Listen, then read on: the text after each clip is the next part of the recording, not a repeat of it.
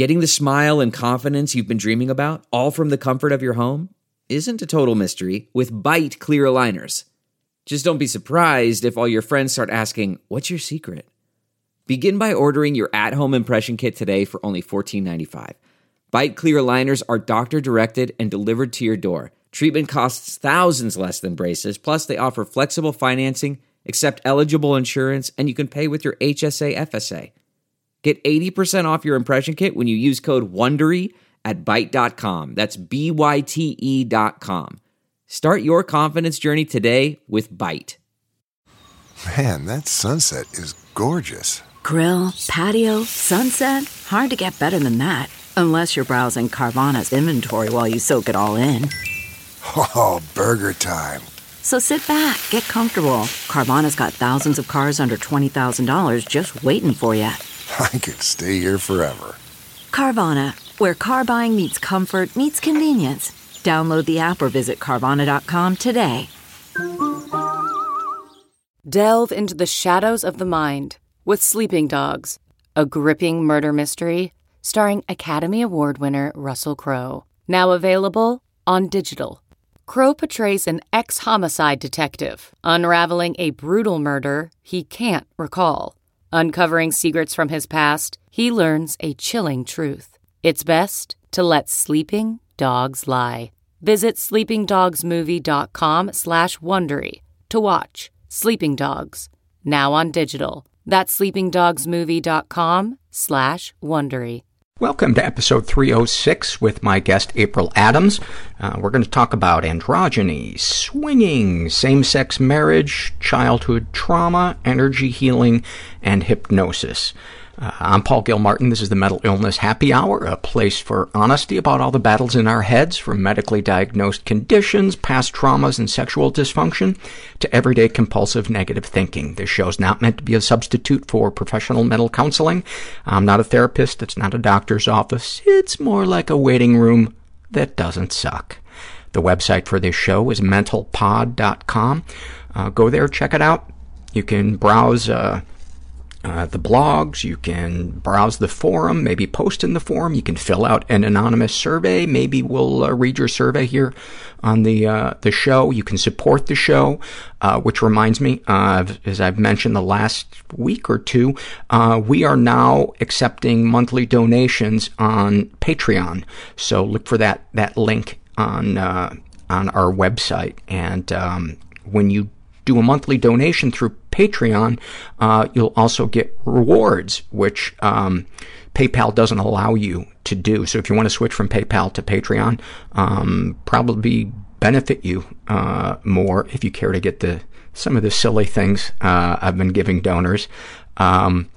It depends on the level that you're donating at, but some of the most recent ones that I just added is I read Herbert's Shame and Secret survey, and I read Mean DJ Voice's Shame and Secret survey. And then there's other stuff like Pop-Tarts and Herbert's Butthole and all kinds of crazy shit. But, yeah, so go check that out. And please, if you're going to shop at Amazon this holiday season, use our link, and Amazon will give us a little bit of money. It doesn't make whatever you're buying any more expensive, and it really, really helps because we need all of those things to keep the podcast afloat. And sorry to harp on that all the time, but Daddy's got to eat. How do I put it in any other way other than that? Daddy not only needs a pair of shoes, Daddy needs food on the table. This episode that I recorded with April was about a year and a half ago.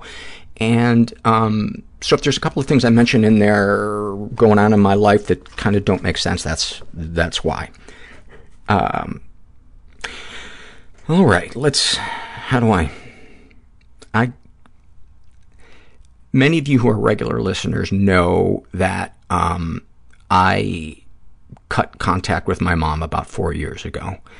And it wasn't because of the abuse that I experienced as a kid. It's because I have struggled to find overlapping realities for the two of us to forge a present-day relationship.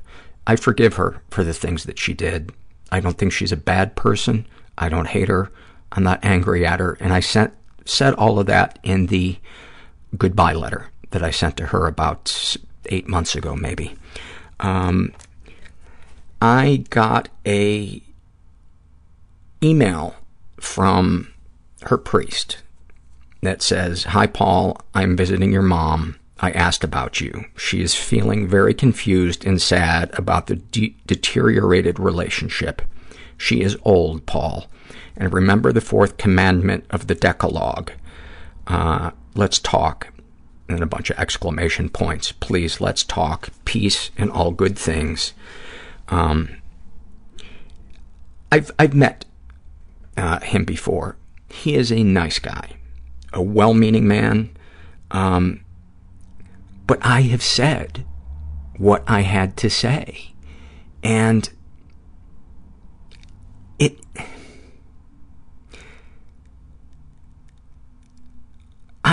I really disagree with people throwing the age thing, that somebody is old. Why should people be given a pass because they're old? We don't let old people rob banks. And certainly another person's emotional well-being is every bit as important as somebody's financial well-being, at least to me it is.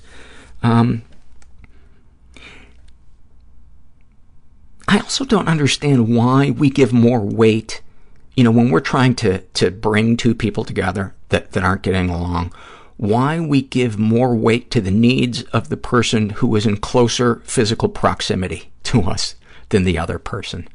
I understand because often we know that person better, but if I would not have responded to this no matter what he had said, but if he had said, "Hey, what do you need on your end for a better relationship with your mom?" But there's no asking. It's just piling on the guilt.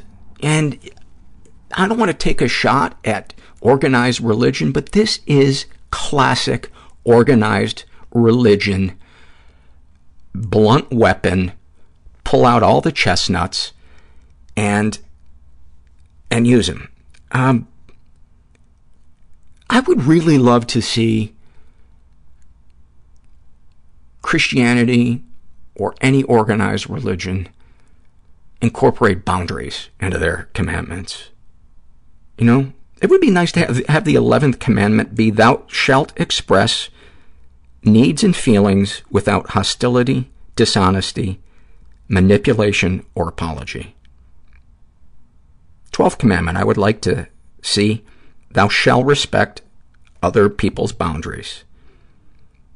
And I'd like to have a 13th commandment, "Thou shalt set boundaries and enforce with consequences regardless of age, relation, or stature." We talk about how our society, people have lost their sense of responsibility. And we talk about how lessons begin in the home. Well, if you really want people to learn how to take responsibility for their actions, teach them about boundaries and consequences. I think one of the most toxic, blunt weapons that family members use with each other is guilt. Because we don't talk about boundaries. We don't understand boundaries. We're made to feel guilty if we have needs. But if we started learning how to express our needs in a way that was diplomatic, stating what our boundaries are, and telling the person, if this boundary is violated by you, here is what is going to happen. I'm going to get up and leave dinner, or we're not going to talk for X number of days, or our relationship is over. And then you enforce that when they cross it. That person learns very quickly what their responsibility is. And I think you would see families interacting a lot more healthily if they knew how to express their needs and feelings, they understood boundaries, and people got consequences. Because really, in my opinion, guilt is like, it's the weapon of choice of emotionally sick people. And I, myself, am as guilty as, oh, look at that, use the word again, as anybody else of using it.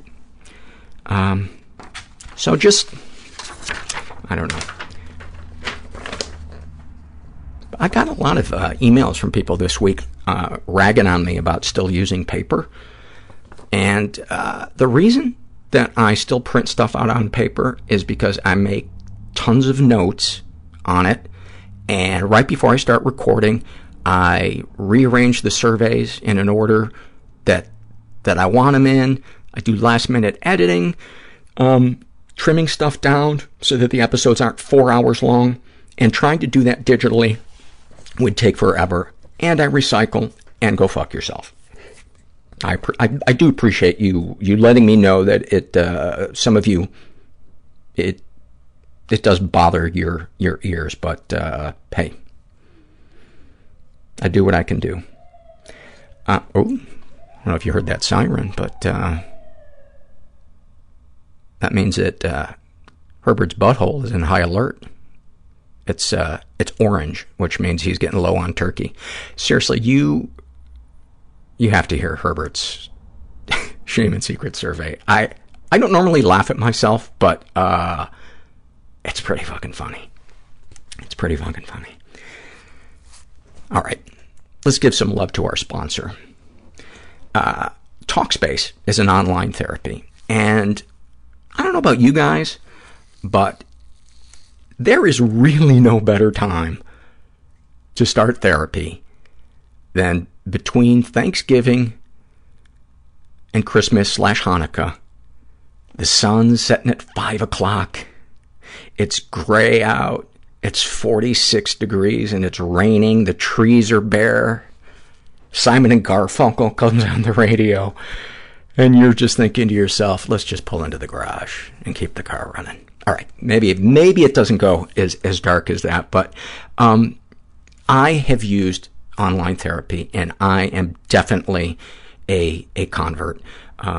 It is the face-to-face experience with video cameras, in my experience, is every bit as validating as being in the same room with that person.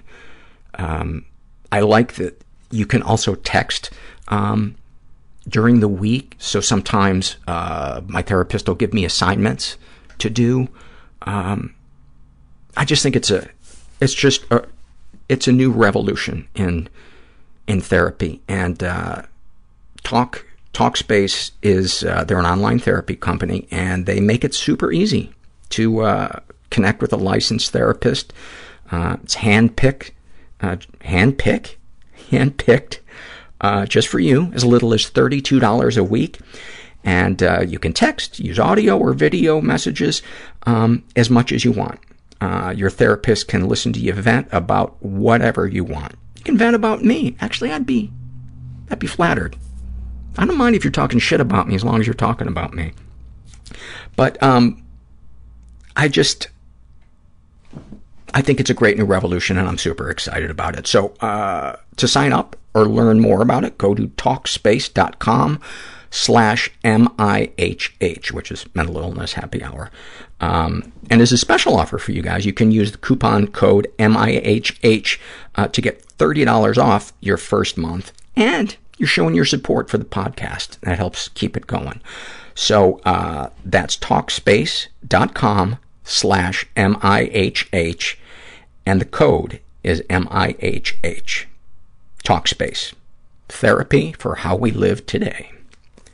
All right, let's read a couple of surveys and then get to the interview with April. This is a struggle in a sentence. Actually, all of these are struggle in a sentence surveys. This is filled out by a guy who calls himself Keep Telling Yourself That Moron, about his OCD. The stove is off, but I have to take a picture of it being off and reference it at work. Snapshot from his life. Top executive stops me in the hallway and asks what's going on, and I blame my panic attack due to social anxiety on an energy drink. She tells me to not drink them because my eyes show something going on neurologically. Good thing I didn't have to hand her something because my hands were trembling. Oh my God, that has to be. And then you get upset and nervous about it, which makes it worse. Semi-Human Sludge shares about his depression. Everyone hates me, but it's okay, because so do I. About his anxiety. Every moment must be my last, until it isn't. Then the next one is. Brilliant. Darth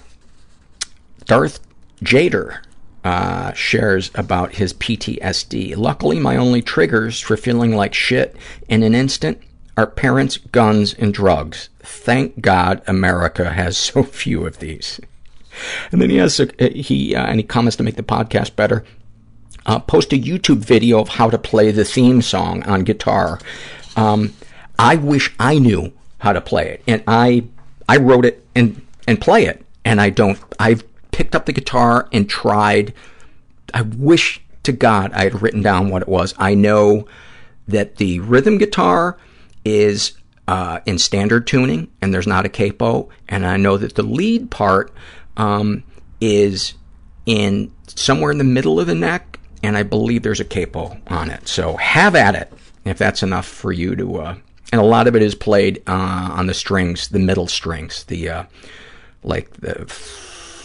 3, 4, 5 strings, which would be what? G, D, and A. This is filled out by Sorry I'm Saying Sorry. And about her anxiety, she writes, it's running into a friend at the coffee shop or being trapped in a burning building. To me, I see no difference. Snapshot from her life. I'm a teacher, and I often suffer from panic attacks while delivering my lessons. When I confessed my struggle to a coworker recently, she said she was amazed that she couldn't tell. That doesn't surprise me because I've had 25 years of practice keeping it all in. Thank you for that. And this is from Addict's Wife, and snapshot from her life. Her issues are depression, anxiety, and OCD, and nail biting. And a snapshot from her life, she writes, my husband is an addict/alcoholic in recovery and is doing well. All the while, my anxiety over whether he's using or drinking is sometimes overwhelming, even when he is doing nothing wrong. It's gotten a little better, but it's always in the back of my mind. And the reason I wanted to read this is because it's really important that you also go get help, because the loved one of the addict or alcoholic is usually every bit as sick as, or in need of some type of help as the person who is the addict or the alcoholic. Because you would say, well, how do you know that? You don't know me. I know enough about you. I know that you chose that person, that you saw that they were emotionally unavailable, that they were, had these issues that they were working on. And it's not just me. It's you talk to people in the mental health community, and I think they pretty much all agree about that. I'm totally second-guessing myself right now, like I'm being, not about what I said, but that I'm coming across as bossy, and I fucking hate being in my head some days. Anyway, my point being that a support group for codependency would be super important for you, because it's not what your husband is doing or not doing. That's just evolving. That part is changing, but your anxiety remains the same. And don't fool yourself into thinking it's dependent on what your husband is doing or not doing. No, it's going to be there. It's just going to shapeshift into how it presents itself. So go to a support group and get some help for what's not only the anxiety, but what's underneath the anxiety, the fear, the anger, the resentment, the historical issues.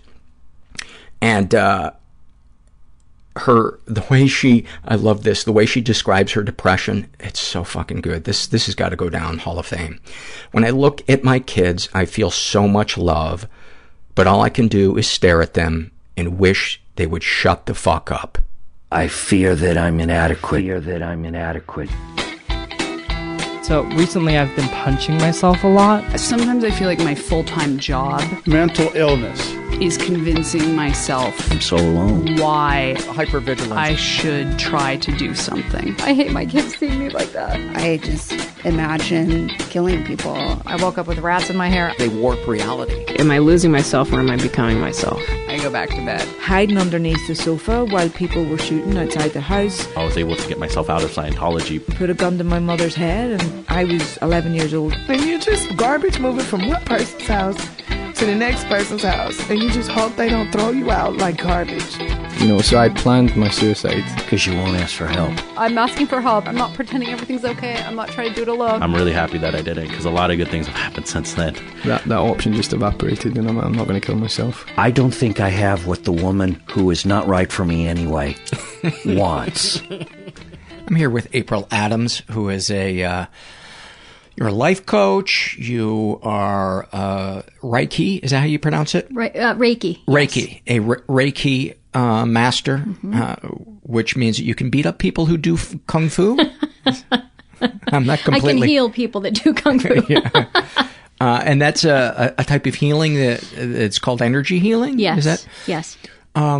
Before we get into your story, let's talk about that a little bit, because when I hear the phrase energy healing, even though my higher power is energy sure. and I believe in energy, for some reason my antennae kind of go up and I just picture people holding crystals in Sedona talking about Mother Earth, and I just want to slap them. Sure, yeah. So I get you. Dissuade me from my prejudice, if you would. I'm just going to adjust your mic a tiny bit. Yeah, absolutely. So when Einstein was talking about everything being energy. Who is Einstein? Good old Albert Einstein, the genius of all time. He really had an amazing grasp. Like, I love that we're recognizing now Einstein and Tesla and all of these really intelligent people. Tesla was incredible. While I'm thinking, I always fucking forget and do this. Would you turn your phone to airplane mode? If you have your phone, turn it off or turn the ringer off. But I can certainly go to airplane mode as well. Yeah, because we still get whatchamacallit, like feedback. Yeah, not a problem. I can do that. I always forget, and then we get buzzing on here. Okay. Yes. So Einstein and Tesla. Yes, and basically with everything being energy, we can use energy to heal our bodies, because the body is made up of energy, our thoughts are made up of energy, our intention is energy. And everything has its own vibrational frequency. Absolutely. You're speaking my language. When I talk about intuition with people, a lot of people think that intuitive abilities are this crazy woo-woo, ridiculous thing, but it's also scientific to look at intuition, because essentially every unique thing, a toothache, a heart attack, all of that, has its own unique frequency, its own unique vibration. And basically we're just picking up on that. And then it depends on how our brain translates it for us. I see. That makes sense. So that would be why sometimes you're repelled or attracted to a person, not necessarily romantically or sexually, but you're just like, I want to be friends with this person. Or, boy, I can't wait to get that person to leave this room. Yeah. So when I started doing Reiki, I recognized that when I was really tuning into people that I was working on, that I was picking up on what was going on in them. So I might walk into the room with my own set of symptoms and, my own aches and pains and whatever I was worried about. And then when I would start working on them, that would go away and I'd have a completely different set of issues show up. Oh, that's interesting. While I was working on them. And it's great because it was sort of my brain's way of showing me, this is what's going on with this person. And here's what we need to work on. So that's really what I would focus on while I was working on them. But it also brought up this great life realization for me that I had always been doing that. That when I was around my dad, who had PTSD and stuff, I was uncomfortable around him. My sister, who's bipolar, very uncomfortable around her. I would feel tension around them. My mom and brother are pretty fun and laid back people, and I always felt pretty good and at ease around them. And it just brought me so many realizations to recognize that I had just been picking up on their vibrations and sort of interpreting it as my own and wondering, why don't I want to hang around with my dad? Why don't I? And it's really amazing to look at that and recognize why those kind of patterns have been playing out.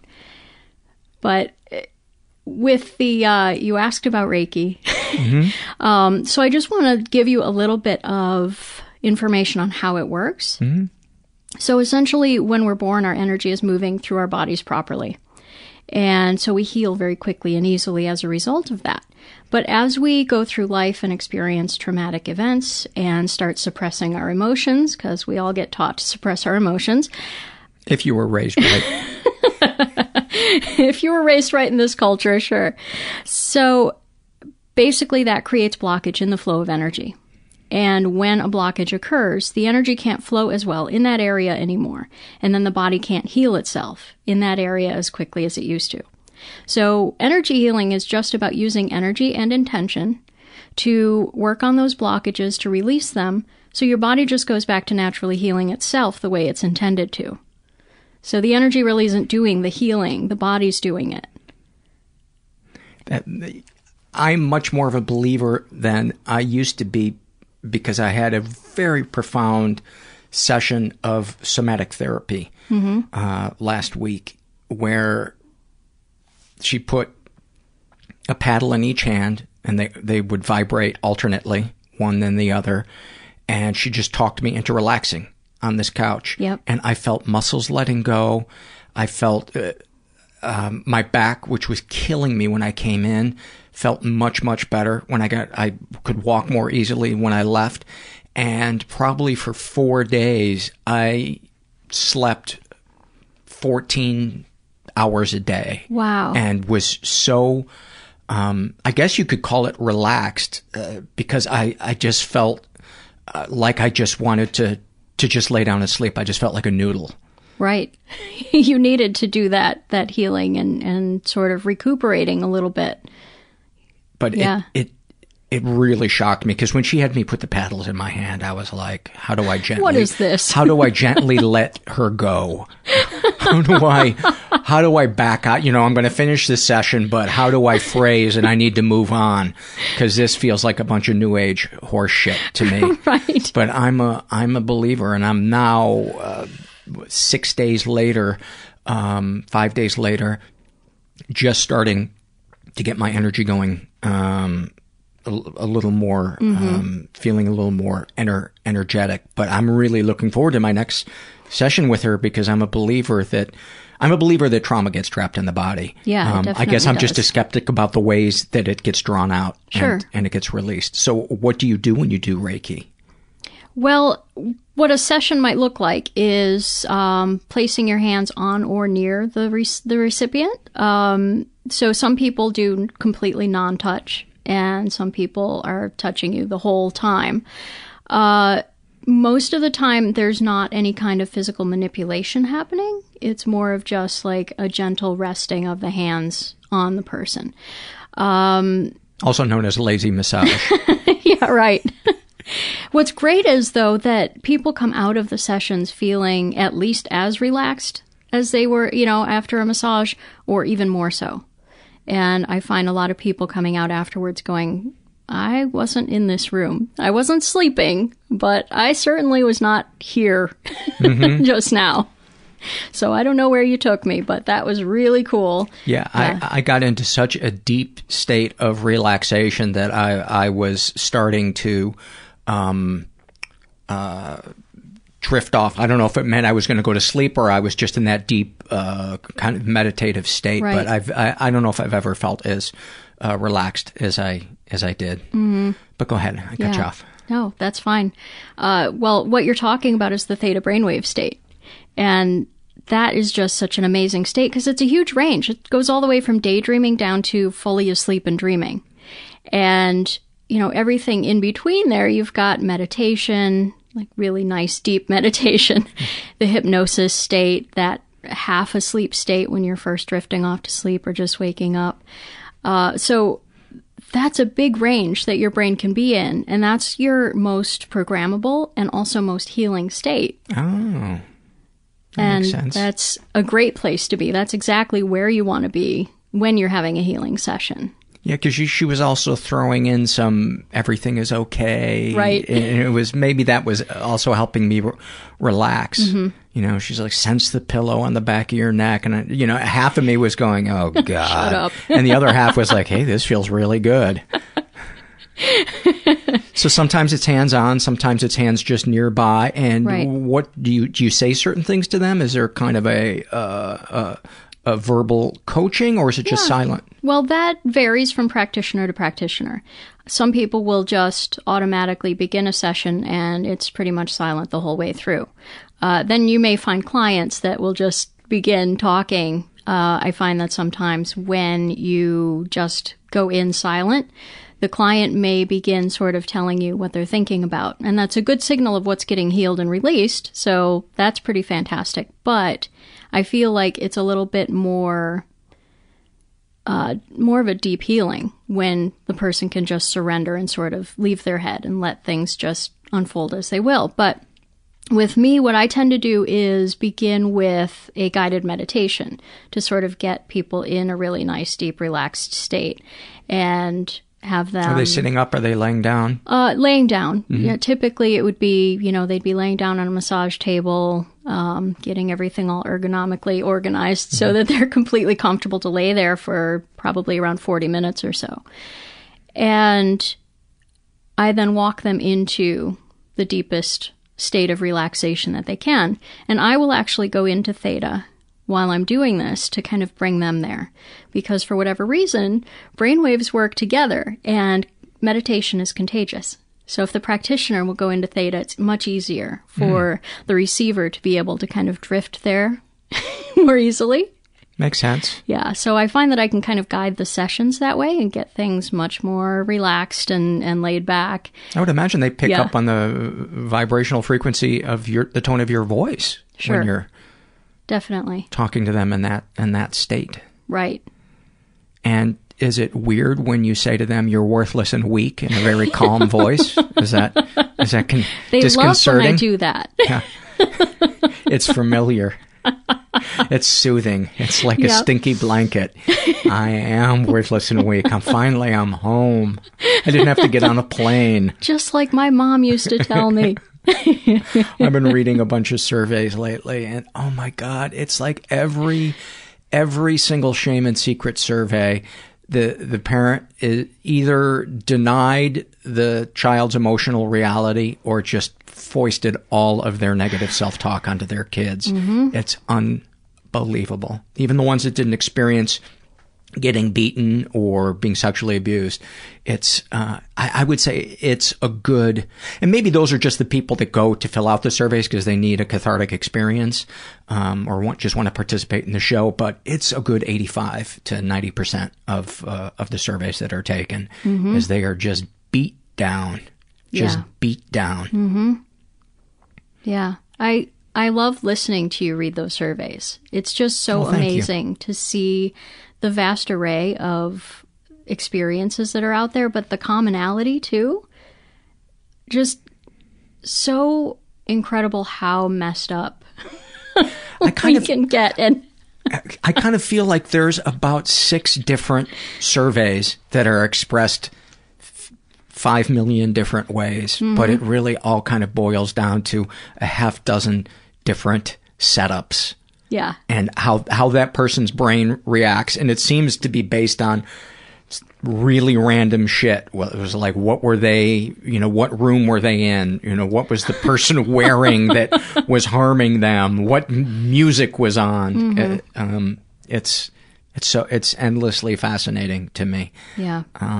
But really makes me wish that we had some type of emotional education for kids right out of the gate to not allow anybody to tell them that their feelings are invalid. Yeah. I think so much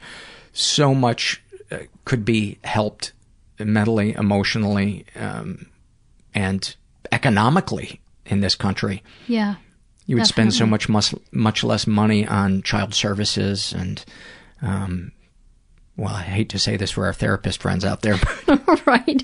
probably, although I believe everybody could use a therapy. Yeah, we can all use a little help and guidance every now and then. Yeah. Definitely. Was there any more about Reiki that you I think that pretty well covers the basics of it anyway. Okay. And is there a average length of sessions that a person will do, or is it like chiropractic where you kind of come back in for tune-ups? So most regular sessions of Reiki would be about an hour long. Mm-hmm. And as I began to do Reiki, I found that if I would just do a session on them and help release some of their blockages, they would just go home and kind of live the same life that they had that led to the blockages. And so they would just kind of have to keep coming back for the Reiki over and over again. And it wasn't making a long-term difference. So they felt great afterward, but it wasn't lasting. And so you're the plumber that came in and plunged and then told them how to change their diet. Right. So I began to also share with them what I was learning for my own healing purposes. And it was really interesting because it seemed like people would come in, like just as I was learning something for me to... From them or just in general? No, just for my own mental health. Mm-hmm. I was doing a whole lot of reading and practicing on myself to get myself out of the pit that I was in. And that's all what led me into doing Reiki in the first place, was my own emotional struggle. And so at the same time that I was learning Reiki and beginning to offer it, I was also reading every self-help book, every metaphysical book, every spiritual book, everything I could get my hands on that felt like it applied to what I was going through. And my clients would come in and they would need the same exact information that I needed. So I'd be maybe a week ahead of them. Isn't that funny? But I was showing them what was working for me, and it was working for them too. And it's just been so incredible to be able to help people by helping myself and having that connection with other people who are going through something very similar is the most beautiful, rewarding thing I could possibly do. It's incredible. That's why I'm such a champion of support groups. Mm-hmm. And for me, this podcast in many ways is kind of a support group. Yeah. Because it's peer-to-peer, it's give and take. Mm-hmm. And I probably sound like a broken record, but the sense of meaning and purpose from sharing the struggles that I've been through mm-hmm. and how I've either endured them or come out the other side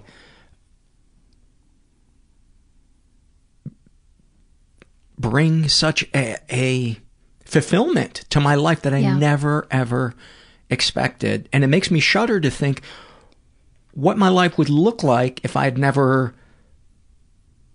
faced it, if mm-hmm. I'd never faced the demons and I was still drinking and using and mm-hmm. Just kind of being blind. Right. Yeah. Do you ever stop and I'm sure you Definitely. Do stop and think about right. who did you used to be in your darkest in the give me some snapshots from your life from all ages. Okay. Well, I'll say that what led me to all of this. And I also have to say that every single struggle that I've been through, I really feel like was what led me to where I am and led me to my purpose. And I feel like that's similar with you. I feel like right now doing this, you're living your purpose. I feel that. You're helping people to really see that they're not that abnormal, that they're not alone. That I'm as fucked up as they are. We all are. We all are or have been, and to be able to go through that and to use it for good is amazing. And I feel like anybody who's struggling, the whole purpose behind that struggle is so that they can find their way out of it and then help other people find their way out of it too. Completely agree. Yeah. So my biggest struggle has always been love addiction. All my life. I mean, I was 5 years old and I was flirting like crazy. I was looking for that one. I always had like a mad crush on somebody, and I couldn't understand like why 5-year-old boys weren't flirting back with me, weren't interested. I got caught so many times playing I'll show you mine if you show me yours. I was just really curious about all of that, curious about bodies. I was too, and I always felt like such a weirdo. I felt like such a weirdo. Well, I felt like it was perfectly normal until I got caught just about every time I tried. Where were you doing it at a bus stop? The backyard, but my mom was kind of a helicopter parent and would be peeking out to make sure that everything was on the up and up or we were safe or whatever. And I'd get pulled into the house. Nice young ladies don't do that. But it's always been a big thing for me to have the perfect romantic life, and that's always been my primary focus. For the longest time, I didn't care about school, family, job, friends, hobbies, nothing. It was all about the love and the sex. And that was it. And was it usually focused on one or two people, or was it you just wanted it anywhere it could come from? You would accept anybody who would love you? It would usually be in the form of wanting a big romantic relationship. Like, I've at least through puberty and adult life, was a serial monogamist. So it's always been about having that connection with one other person, but also about being able to control it and make it be the way that I wanted it to be. Would you become jealous of them spending time with other people? Yeah, probably, especially if, they didn't want to include me in that. Or you felt like you weren't getting enough of their time. Right, definitely. Yeah, especially in high school and college age, that was a big issue. The guys I was dating would kind of feel a little smothered by the fact that I wanted all their time and attention. Mm-hmm. Yeah. And in your email to me, you're married, you have a wife. Yes. When did you come out or realize that you were gay or bisexual? So, when I was 19, the Madonna sex book came out. And I loved Madonna from probably 1983 until about 98. I loved her so much, I wanted to be Madonna during that time phase. And then at like 98, I don't know, she got kind of boring and I went off on another tangent. But was that around the time she started her fake English accent? It might have been. I think so. It's when she had her daughter and she just actually went kind of metaphysical, I think, at that time. She did her Om Shanti album and all of that. And at that time, I was like, what is she doing? That's not sexy. What? Mm-hmm. So I got the Madonna sex book. I had to just rush right out and get that. And it's jam-packed with androgyny. And I thought that was the hottest freaking thing I had ever seen in my life. There were women with women and men with men and men with women and women dressed as men and men looking like with makeup on like women. And that was the first time I was ever really exposed to anything like that. And I just thought it was beautiful and sexy and incredible. So at that point I was like, oh, well, I guess I could kind of go either way. But I was with a guy. I actually, I married my high school sweetheart. So there really wasn't a huge opportunity for me to explore the whole woman thing. So there was no necessarily coming out. Certainly there was some fantasy play and stuff. When I was with my ex-husband, we would certainly have, fantasies about me being with a woman and things like that. But it just, kind of didn't occur early on anyway. But I'm sure you can tell there's an interesting story coming up as to how I ended up with a woman, if that was the case. So when you marry your high school sweetheart, things can get a little boring after a while.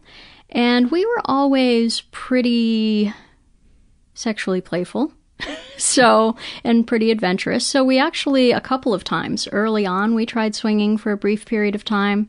Kind of disastrous. What was disastrous about it? Well, because I can picture about 1,000 things that would be disastrous about swinging, but... Yeah. First of all, we were pretty young at the time. We were probably 23 or 24.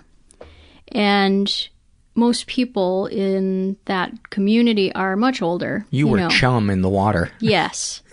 And so it was very difficult for us to find anyone that we had anything in common with that was younger. And so it was kind of slim pickings. And also I didn't feel like it was okay to say no. So we would meet up with like other couples or other people. And even if I wasn't attracted to them, I kind of felt like, oh, well, I don't want to be rude and reject them. So we'd follow through and do stuff anyway. And it had been really awkward, at least awkward, yes, if not traumatizing. Yeah. And, they had issues of their own, obviously. When you're swinging at that age, there's probably something going on, some kind of addiction or an unhappy marriage or something of that nature going on. So I'm going to get some angry emails. That's okay. She was not happy with her husband at all. And so she kind of started going after mine and writing him poetry and being really angry if the attention wasn't all focused on her during the sessions and stuff. And then there was an STD that cropped up, and we don't know, who the initial carrier was, and everybody was pointing fingers, and there was a whole lot of blame and discomfort, and so we just kind of were like, I guess we're not going to do this for a while. And then quite a bit of time goes by. I'd say a good 10 years go by. And he and I have a child together, and we moved from Michigan to California, and then from California to New Hampshire. And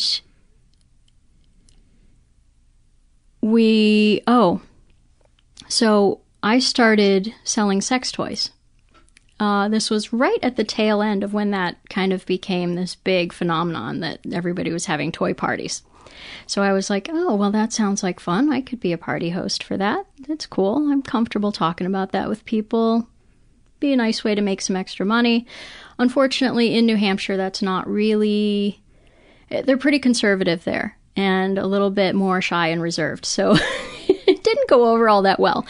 And the only people who were really super open to it, more than the occasional bachelor party, were swingers.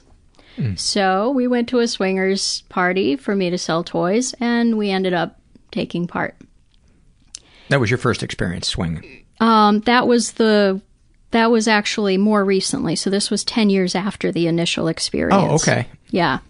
The first experience was actually... Would that be called coming out of retirement? Yeah, exactly.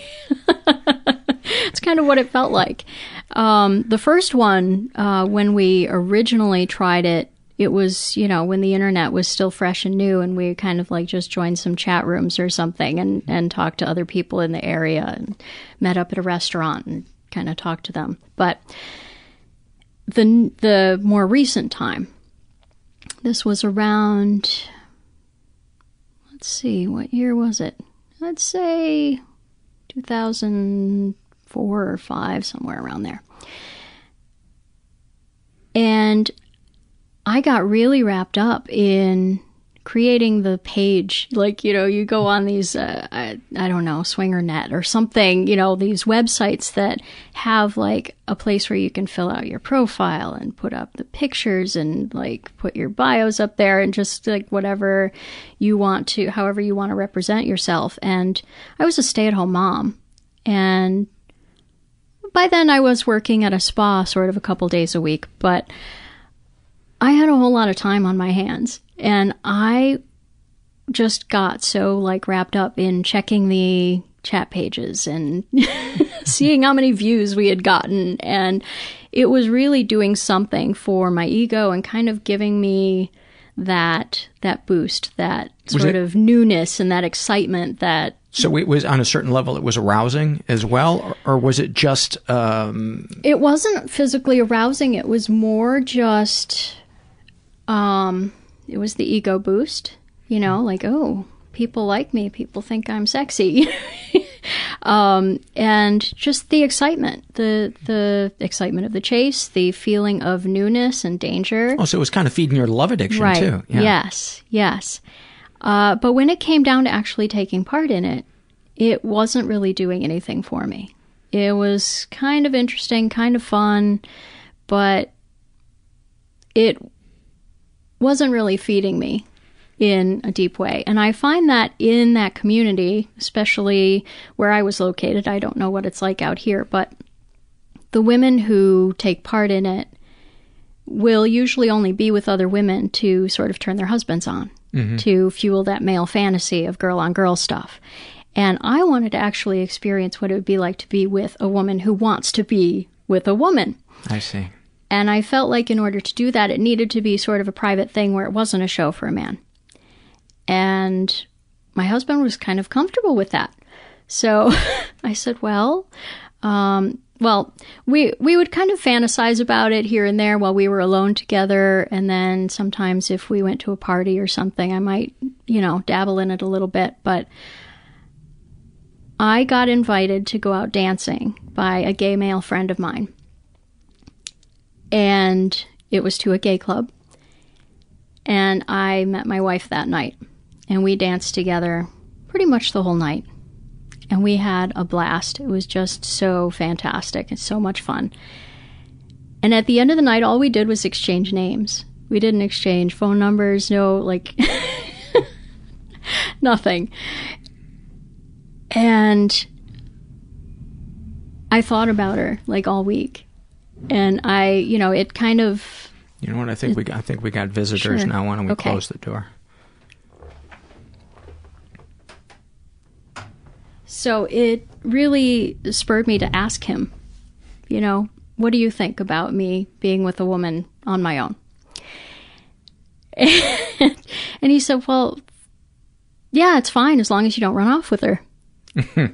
So, whoops. So, so a week later, I was actually at that nightclub with my husband and a swinger couple that we were hanging out with, and she was there. So I saw her, I went running over to her and gave her a hug and my business card with the sex toys on the business card. So she now, This is like a bad sitcom on Showtime. It is. Called Whose Hole Is This? Oh my gosh. So we were all dancing, and I danced with her sometimes. I danced with the couple we were with sometimes. And about a week later, she sent me an email saying, hey, this friend and I have our birthdays coming up. Do you want to do a party for us? And the date didn't work out. So I didn't end up doing a party for them. But I said, that's not the only reason I gave you my card. And I kind of told her my situation. I said, I'm married, but I've got permission to kind of do what I want to do. And so I just really, I like you and want to kind of see where that goes. And she was very, very noble. She was very much not sure about the situation. She didn't want to interrupt anybody's marriage. She really wanted to get to know me. She had no interest in just playing just to play. She wanted, to get to know somebody and really feel connected before doing that. So I still was only working a couple days a week and had plenty of time to flirt through texting and IMing, and we kind of had a lot of contact. And my husband was pretty absent, you know? I mean, he was working all the time, and there was none of that with him. It was basically, he went off to work for the day, he'd get home that evening, and there was not really contact in between. So there was certainly a disconnect that was occurring with us. I was going to say, were you starting to feel like you were cheating? Yeah. Even though I had full permission and everything, I did kind of feel like I was cheating. And so I kept checking in with him. You know, are you okay with this? Is this all right? And I was kind of like, let me know if you want this to end before, you know, it gets too far or whatever, you know, and just checking in all the time. And when the time came that she and I actually started getting together sexually, I knew I was in trouble. Like right after the first time, I was like, this is going to hurt when it ends, but it's going to be so worth it. And we connected. We had this tantric connection. We just saw into each other. It was like we got into bed, looked into each other's eyes, and we could see each other young and old and different dimensions. It was the most crazy, intense experience. Is that what you mean when you say tantric connection? Meaning that it was beyond sexual and it was kind of spiritual? Yeah, it was more soul connection than body connection. It was like the body stuff was secondary. I see. Yeah. Which was beautiful and mind-blowing and scary as hell. I bet. Yeah. It's like you were on vacation. You had to go back home. Yeah. And I had never had that level of connection with anybody. I mean, there was a guy that I dated briefly in college that I had an amazing sexual chemistry with. And we had a very intense relationship. And I kind of had this thing in my head that equaled pain. Because that relationship didn't work out and I had really wanted it to. But he was the one I was smothering a lot. I got you. And ended up with my safe high school sweetheart again because of the safeness of it. Mm-hmm. He was a level of comfort for me, but not that intense passion.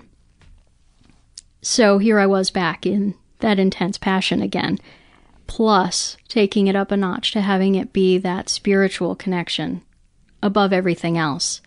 And just my breath being taken away. And we would be together for 8 hours. And it would feel like an hour tops. Really amazing, totally feeding my love addiction, starting a sex addiction. Really beautiful, incredible, and frightening. So that's how I met my wife. And then things really started to get messier and messier with my husband. How could they not? Yeah. So certainly she and I were texting here and there, and he would kind of notice that. And he kind of started being a little passive-aggressive with me. He was turning into a jerk. And so after about 6 months, I was in a place of feeling like if he's going to make me choose, or if he's going to make it miserable for me to be in this place, who do I want to be with?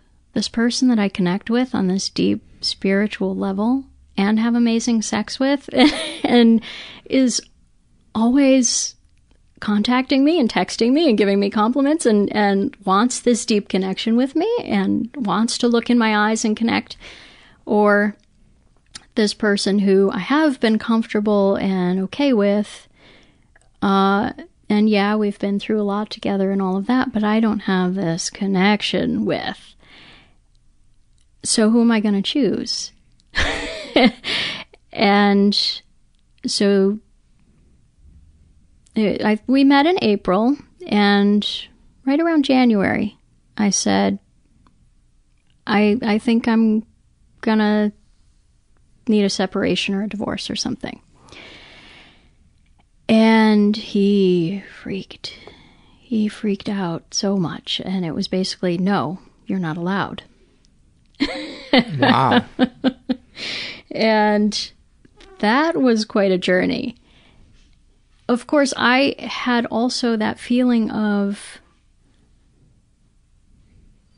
that responsibility of having committed to somebody. You know, we were married, and so I had that societal guilt, that Christian-based culture guilt of, you know, I said I was going to be with this person forever, and I promised this, and I promised that, and we have a kid together, and so And he had said, as long as you don't become emotionally attached to her. Yeah, as long as you don't run off with her. Yeah. So now I'm thinking about running off with her, and I promised him I wouldn't do that too. So there was all of that happening at once, and it was, whew.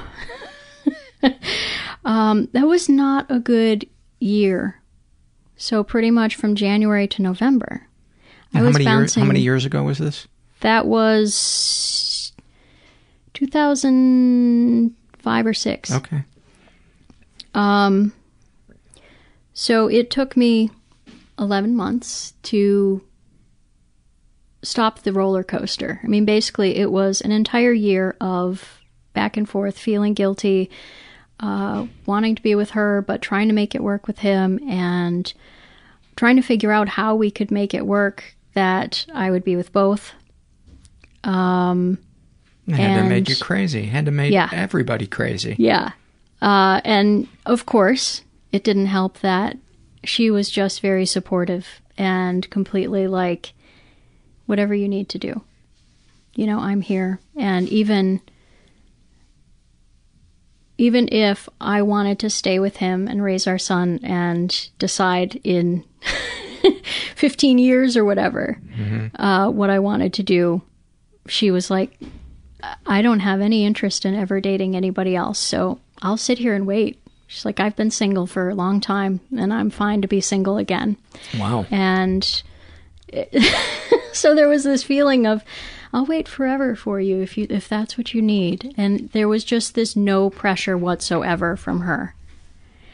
And total pressure from him.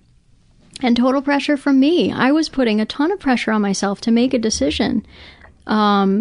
Where he wasn't necessarily asking for a decision. She wasn't asking for any decision at all, but I was seeing that the situation was still miserable. So I felt the need to make a decision, and then was fighting between my heart and my responsibilities and my guilt. Yeah, and you had a kid. How old was your kid? He was 7. Yeah, he was about 7. So that was an interesting age for all of that, too. Thankfully, it wasn't younger. So finally, there came a point where I was just so miserable. I mean, that year was terrible. I couldn't focus on anything. I was really anxiety-ridden, depressed, started getting restless leg syndrome. I was, bad. And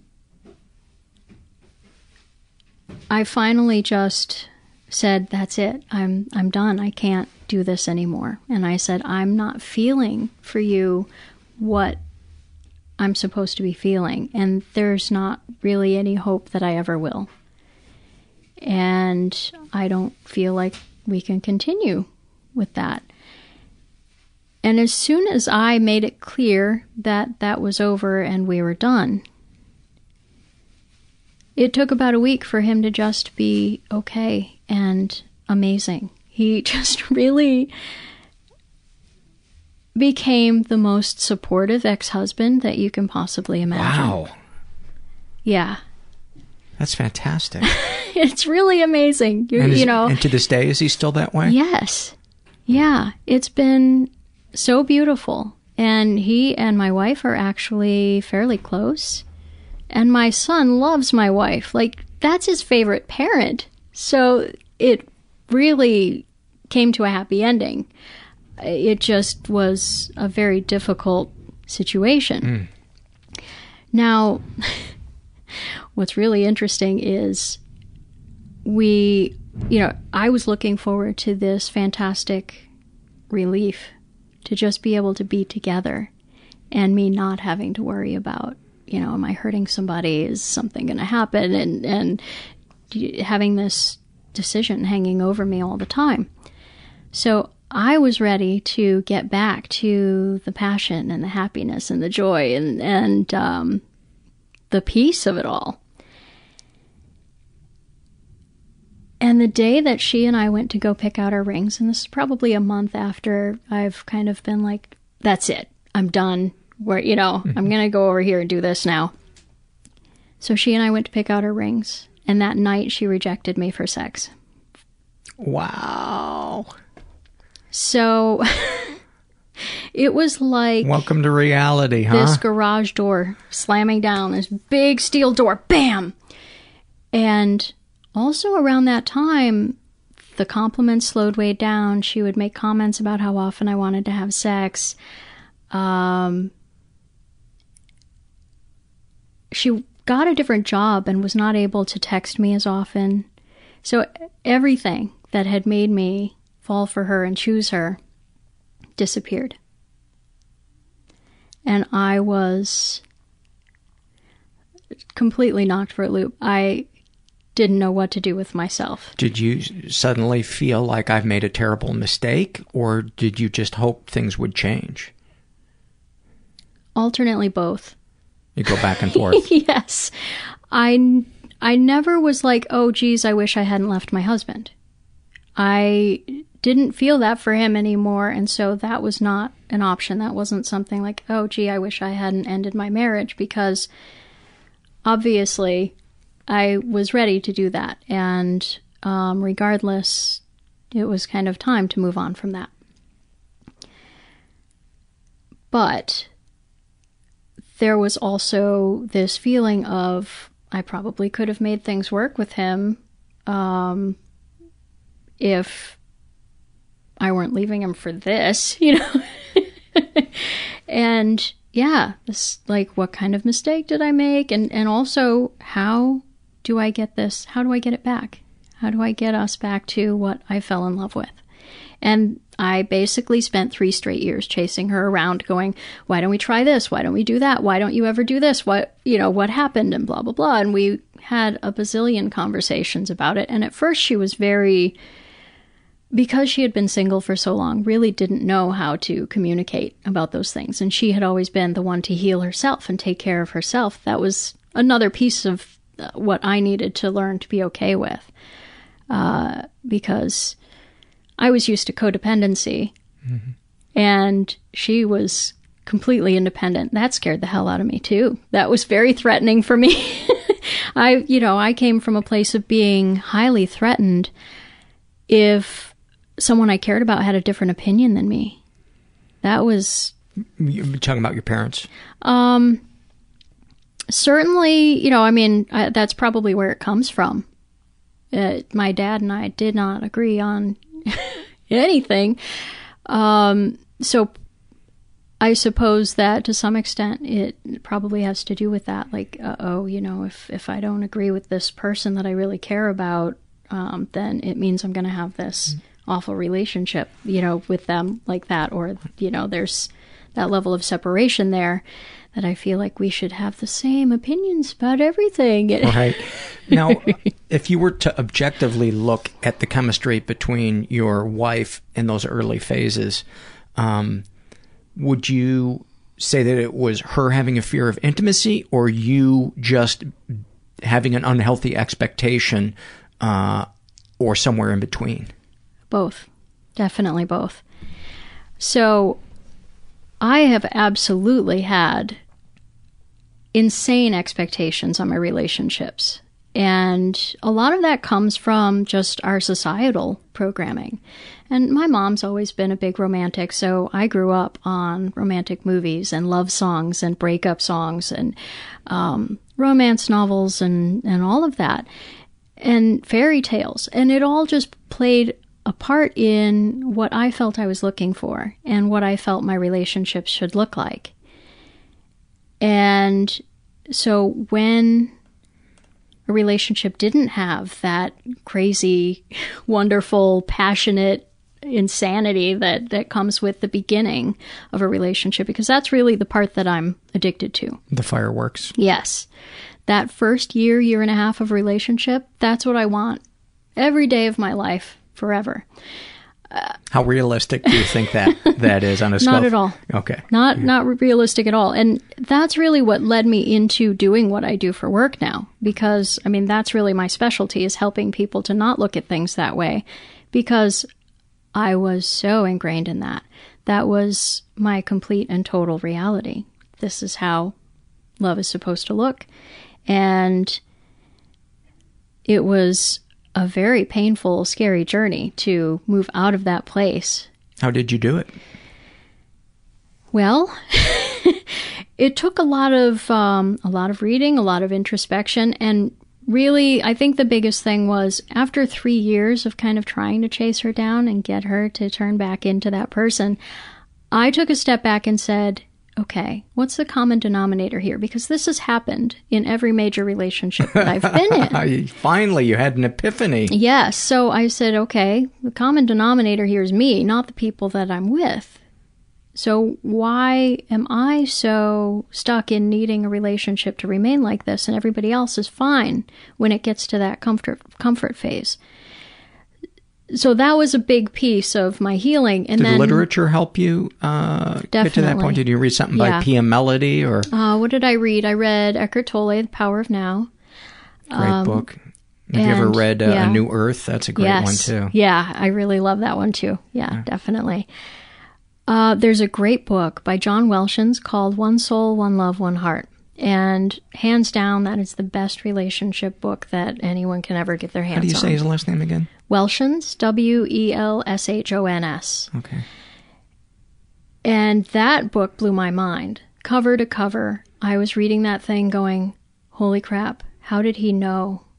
How did he know this was how I looked at love and how I looked at life and how I looked at all of my connections in life, not just romantic relationships, but all of them. And then also giving a completely different way of looking at it. And I soaked that book up like a sponge. I was just going, okay, wow, I didn't even know this was possible. So it sounds like you suddenly saw that love could take a different form. Yeah. That wasn't as intoxicating or addictive. Right. It was kind of more mature and nuanced. Yeah. And at the same time, I was also having to recognize that there were so many levels to why I freaked out when things changed. Because there was a piece of me that, my ego was really being fed by the way that she was interacting with me, by feeling sexually desirable, by being constantly complimented and chased after and adored and pursued. And then the addiction to the rush of the chemicals that come with all of that. It's so powerful. Yeah. So there was a physical addiction the there. Oxytocin. Yes. And the endorphins and the all of the good stuff. It's a pharmacy that's in your brain, and it's open 24 hours a day. Yes. And what's really cool is I've actually figured out how to access that on my own, just with my thoughts. So being able to kind of go into my own head and see a control panel and to be able to play with, okay, there's some cortisol happening. I've got a knot in my stomach. I'm going to turn that down right now. And I'd like to feel a little rush of new love or have a little giddiness right now. And I'll take that dial and I'll turn it up and go, whee, this is awesome. So just by thinking of it, you're able to do that? Yeah. That kind of blows my mind. Your brain is in control of your body. And so with, basically if you command your brain to produce what you want it to produce and stop producing what you want it to stop producing, it will, at least for that brief period of time. For you. Yeah, well. Because do you truly believe everybody can do that? Because I'm very cynical about the thought that everybody has the capacity to do that. I think that probably it takes a level of believing that you can control that. But if you look at the fact that the brain controls everything in the body, then if you can access the part of your brain that allows for that, it's pretty incredible that you can play with where your chemicals are. Now, I actually was kind of doubtful of it myself when I started trying it. And I just went in and I said, I don't want to have this knot in my stomach right now. I'm going to go in and see what I can do to change this. And I actually visualized the dial with the cortisol label on top of it, and I turned it down. And I didn't know what to expect. And just that knot completely dissolved.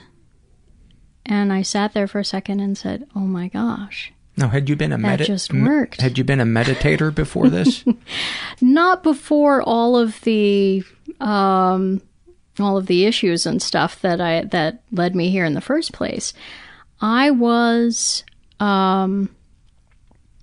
certainly meditating prior to doing this exercise of brain control, but it's really only been for the last 5 or 6 years that I've been doing energy healing and hypnosis and meditation and all of that business. And really, it's only been that amount of time that I've been studying up on how to control my own thoughts, my own thinking about things, my brainwaves, all of it. So it's still this wonderful experiment, and I love to experiment on myself. And every time something works that I try, I'm just blown away, because I also have that level of doubt. I'm a realist.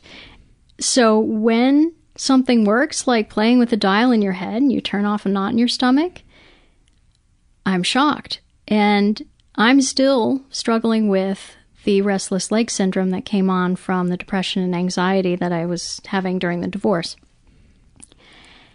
And the other night, I decided, well, if I can control my brain chemicals, what if I can also control what's going on in my legs? So in the middle of the night, I started to get restless leg syndrome, and I went into the control panel in my head, and I looked for the area that was for restless legs, and I clicked a button, and it stopped.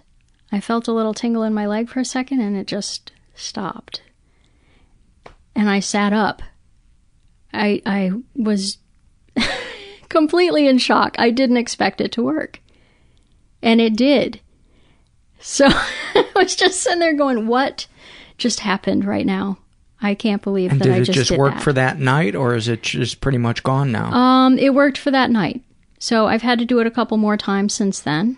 It's not a nightly occurrence for me. It's usually if I overdo my workout or if I drink alcohol or something like that, that night it'll start acting up again. And now, instead of having to take some medication or take a walk around the house, I can just go into meditation and play with the buttons and dials and tell it what I want it to do. And I can't believe it works either.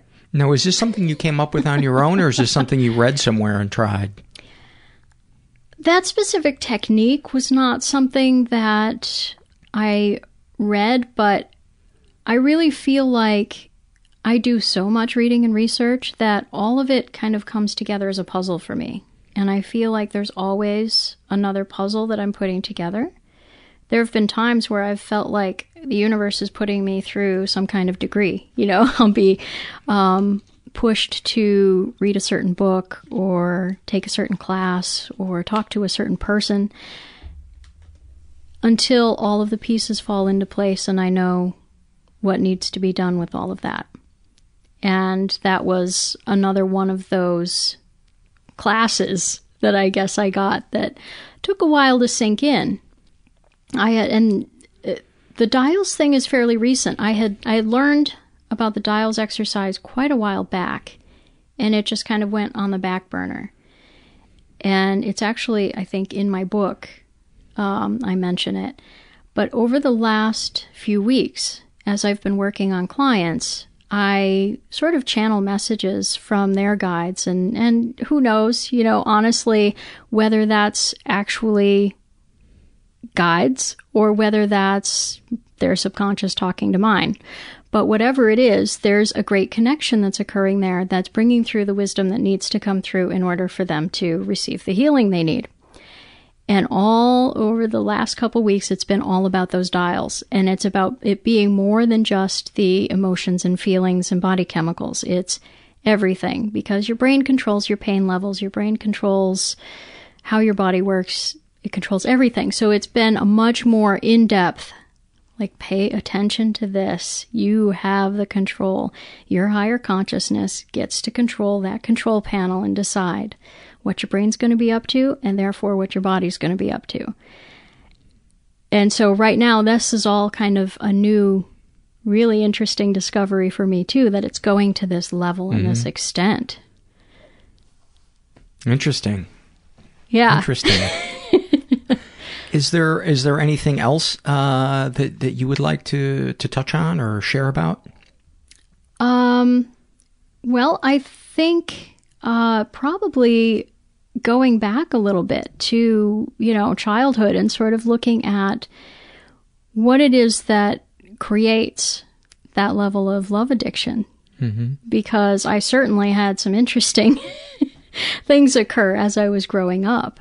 And I feel like it all kind of like builds up to create that person that you become and the issues that you end up having to move past and work through so that you can live your purpose. Yeah. So what are some of those? So, well, just a brief like timeline-y kind of thing. So when my mom was 17, she became pregnant with me and had already broken up with my dad when she found out she was pregnant. And they actually got back together and got married just because of me. And that lasted probably a year and a half.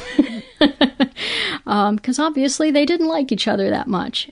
And so now he is more like an uncle to me, and his kids are kind of like cousins. Like we have that sort of relationship. He's always been a part of my life. There was never, he didn't abandon us or, skip out on his child support payments or anything of that nature. But it's always been, see him every few months, if that, and, just that kind of relationship. And then my mom met another guy when I was about 2 or 3, and he became a common part of my life when I was probably about 3 years old. And right away, I didn't resonate with him. Yeah, there's a story my mom always tells me about. She got a photographer to come and take our pictures, and the photographer wanted me to hold his hand. And I was like, I don't want to hold his hand. What? What are you talking about right now? And he actually adopted me when I was about 8 or 9. And I was given the option to say yes or no, but I didn't really feel like it was okay to say no. He was already kind of my dad by then. Wow. If your mom was there, why did he need to adopt you? Oh, because he was in the military and we were going to be moving to Kansas and Germany. So we were basically moving out of the state that my father lived in, my biological father. So in order for that to be okay, I think there was some kind of legal thing that needed to happen in order for that travel and passports and I don't know what all else to be able to happen. And he was married to your mom then, or no? He married her right around that time. Okay. Because I would think marrying your mom would be enough, that he wouldn't need to adopt you. Yeah, you would think so. Yeah, it's kind of confusing. Mm-hmm. Okay. Yeah, I'm not really sure. And I actually skipped something. When I was an infant, so my mom was single at this point, and we were visiting her parents at their lake house, so my grandparents' lake house, and I was an infant, and my uncle was downstairs molesting me in some way. And of course, I have no memory of any of this, but it was huge trauma for my mother to walk in on. And I can't even imagine. Like, what what is it that a grown man can be doing to an infant? Because I don't have the details. I don't know if he was rubbing against me or touching me. I don't know what he was doing. But yeah, I was probably maybe a year old. Wow. Yeah. I say wow a lot on this podcast. Mm-hmm. Yeah. But that's a wow. Yeah. Now, what's really interesting is about 5 or 6 years later, he stayed with us in our house. He's schizophrenic, and he was supposedly medicated during this time. But pretty shocking, considering how angry my mother was after the incident, and that she still let him stay with us. And his schizophrenia sort of came and went, and he kind of went on and off his medication and all of that. Also, interesting, he molested her when she was a child, and she blocked it out until probably another 20 years after it had happened to me. Really? Like, she remembered when I was in high school, when she started going for therapy. So. And it was her uncle? Her brother. Her brother? It was her oldest brother. Okay. Yeah. And there's a very interesting saga with that whole situation, because her oldest brother and sister were schizophrenic and bipolar. And they were both kind of in and out of the welfare system and all kinds of things in Detroit. And right around the time I had my son, so this was about 16 years ago, they both died within a week of each other. So how the family found out was basically he had stopped taking his medication and had starved himself to death because of the voices, and he just, he had no electricity, but his TV would talk to him, and so he stopped eating, starved to death, and was found after a week. And his sister, the bipolar one, was pretty close to him, so she found out, but she was drunk and or high when she found out, and started crying and threw up and suffocated on her own vomit. Boy, you can't make it up, can you? You can't make it up. It's... Yeah.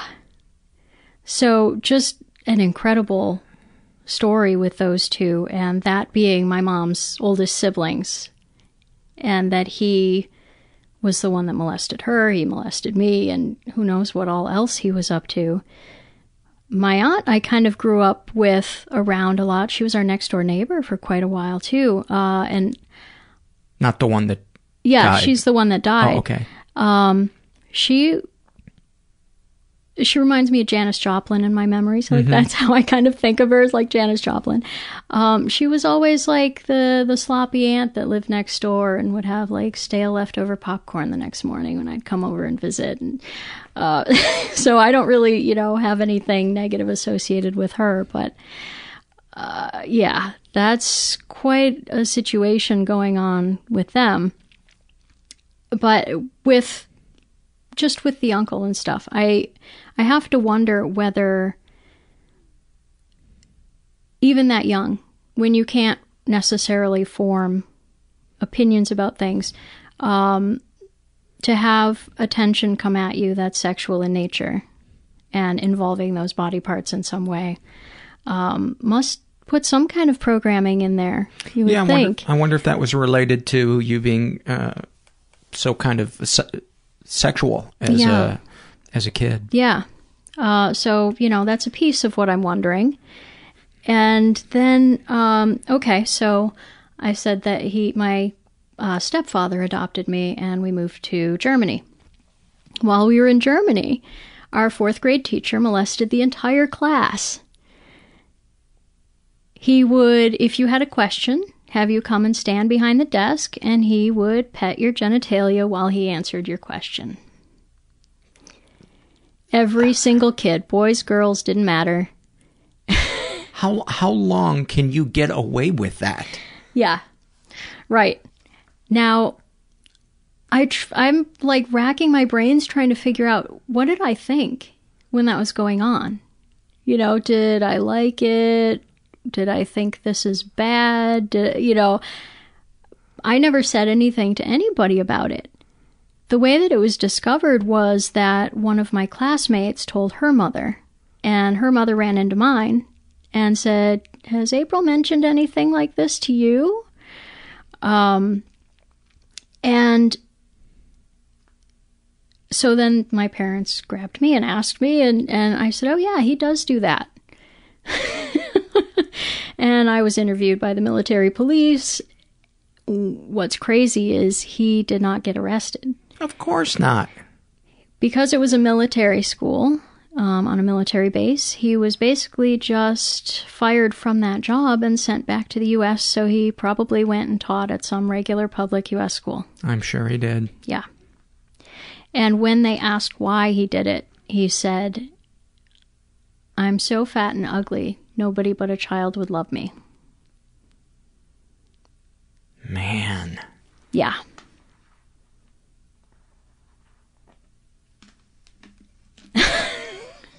Wow. Uh-huh.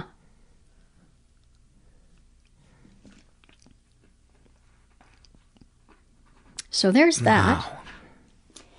And then to add to things, we moved back to the Detroit area, and when I'm 13, one day, my shoulders hurt or something. You're going for the trifecta here, aren't you? Yep. Yeah. So my mom was working, my dad was home, my brother and sister were in bed, and my dad was like, oh, well, I can rub your shoulders for you, or you want me to give you a massage? And I was like, okay, sure, that'd be great. I had never had a massage before. Sounded good. And when he started massaging my thighs, he said, your mother would kill me if she knew I was doing this.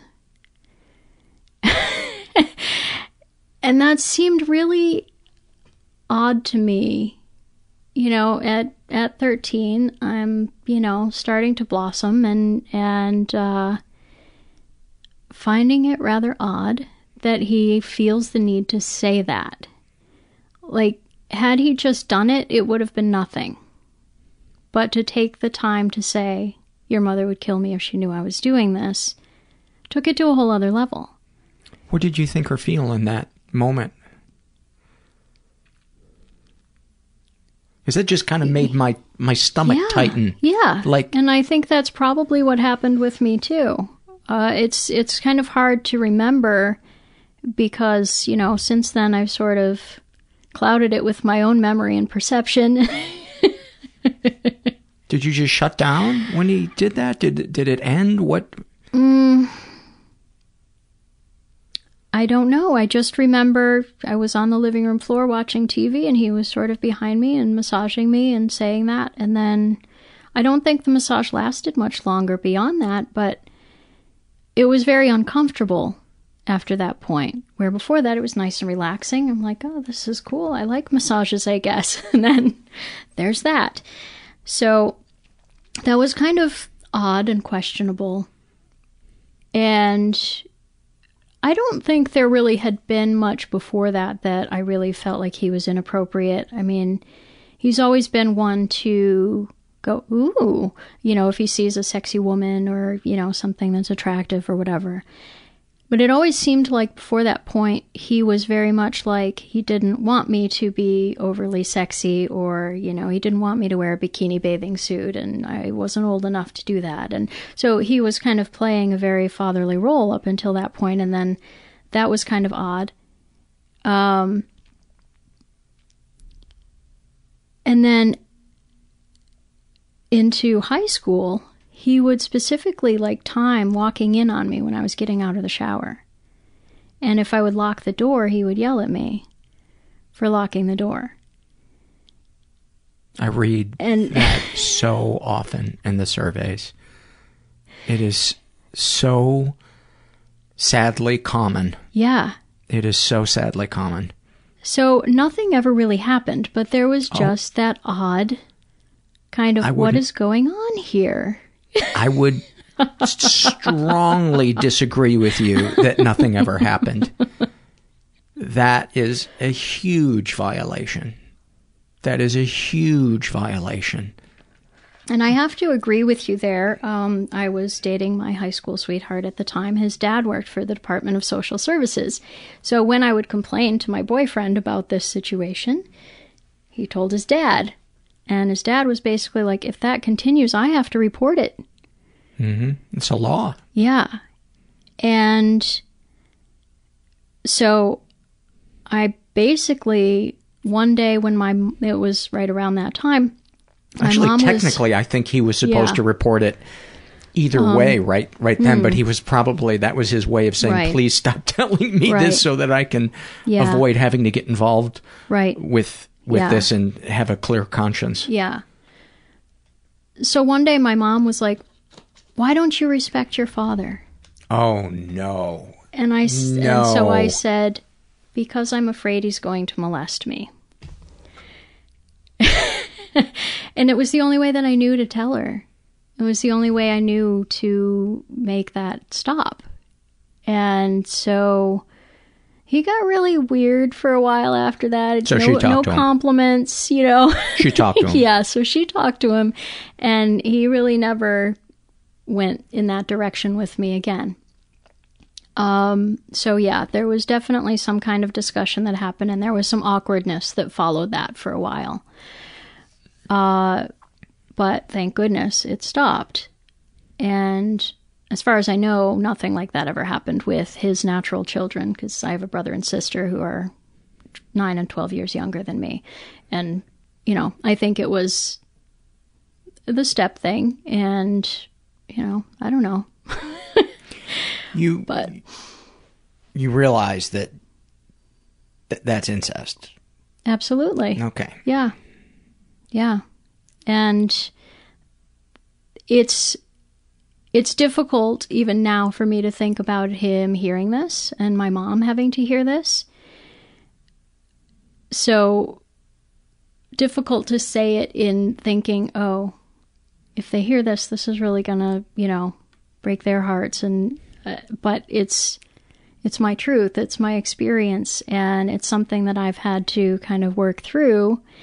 And it's just something that added another layer to the already, you know, overly sexualized life that I've had, both because of the molestations and because of what I grew up with our culture, and where I've put my own focus, you know, because I learned at an early age that love and sex were big and important, and so that's where I would put my focus. And the more I put my focus there, the more important that became. And so I think that all of that sort of built to that place. And I can step back and look at it now and go, that was all a gift. That all brought me to this big struggle that I had to go through, so that I know how to support people when they're going through something like that, and when they're ready to step out of that victim mode. Because that's absolutely where I was. I felt like a victim in my life. I felt like things were happening to me, and everything was an attack on me and what I wanted and what I needed. And to be able to shift that has been huge. So it was an amazing gift to have to go through all of that, and then to be able to step out of that. I always call it a beautiful gift in hideous wrapping paper. Yeah. It's like a forced gym membership. Right. Yeah. To have to live through that kind of shit is so, it takes so much work and so much, just putting one foot in front of the other on those days when you just don't want to be alive, when you just feel, when the only thing that brings you comfort or pleasure is something that's addictive or unhealthy, or you just plain old feel that emptiness in your chest. That's where I would, when I first really started to confront trauma that I had experienced, that's what I would say it felt like a bulldozer just scooped out my chest, and like I was just floating in space. Yeah. Like I felt like a ghost walking through my day. But I can, you know, anybody out there that's feeling that way right now, if you get help, you will not feel that way forever. In fact, you can feel the opposite of that. Yeah.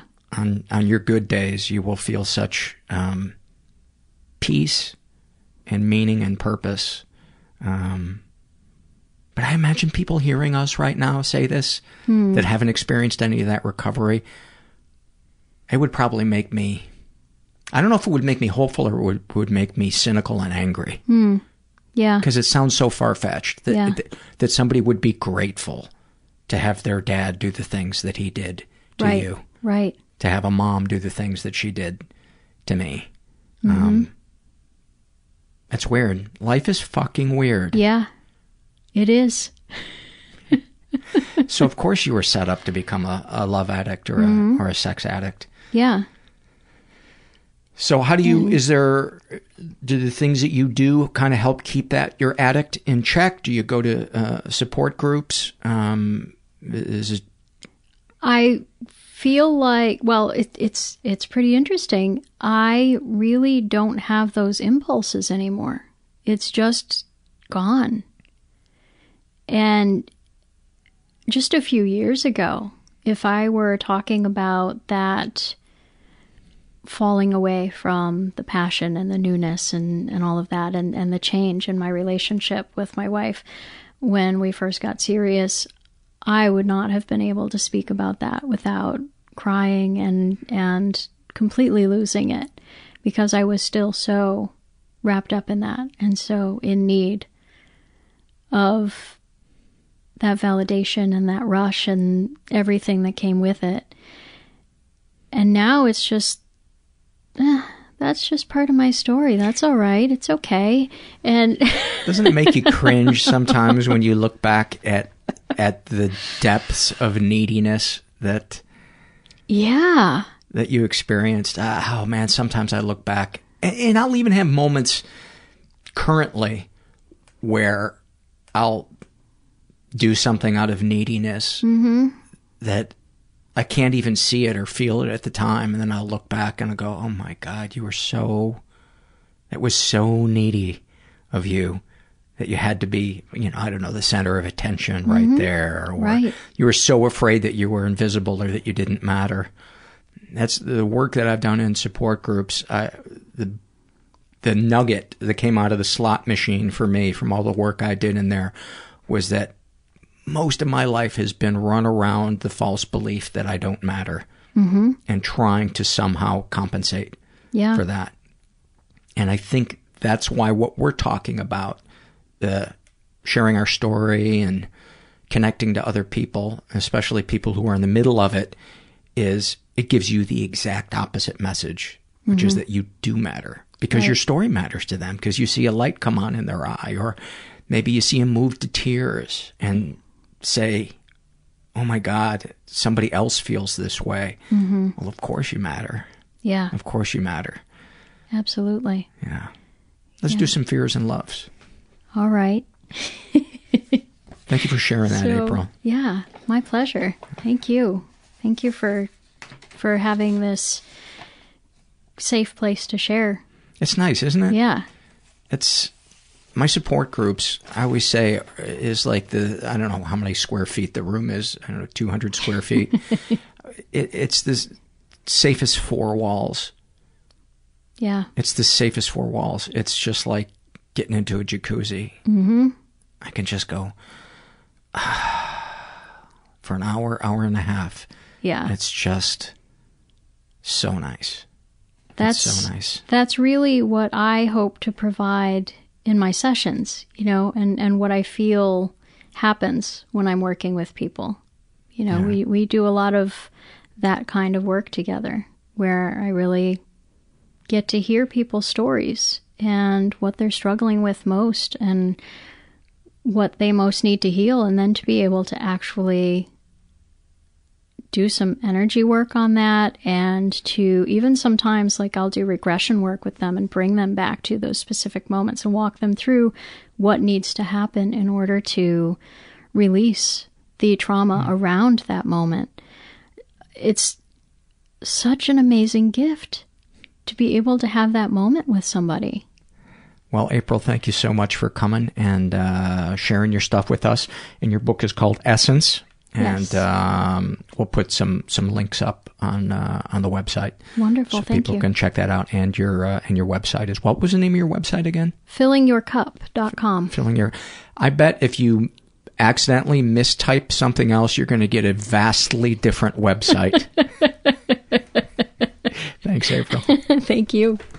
Many, many thanks to April. And so I shot her an email to get any updates on how she's doing. She is still married to her wife. She writes that they are more in love than ever. That's going great. And she has discovered a new hypnosis that she likes even better than the old one. And so I think one of the things we're going to do is maybe do a little mini update with her and have it for Patreon donors. Not sure when we're going to make that happen, but it's on the to-do list.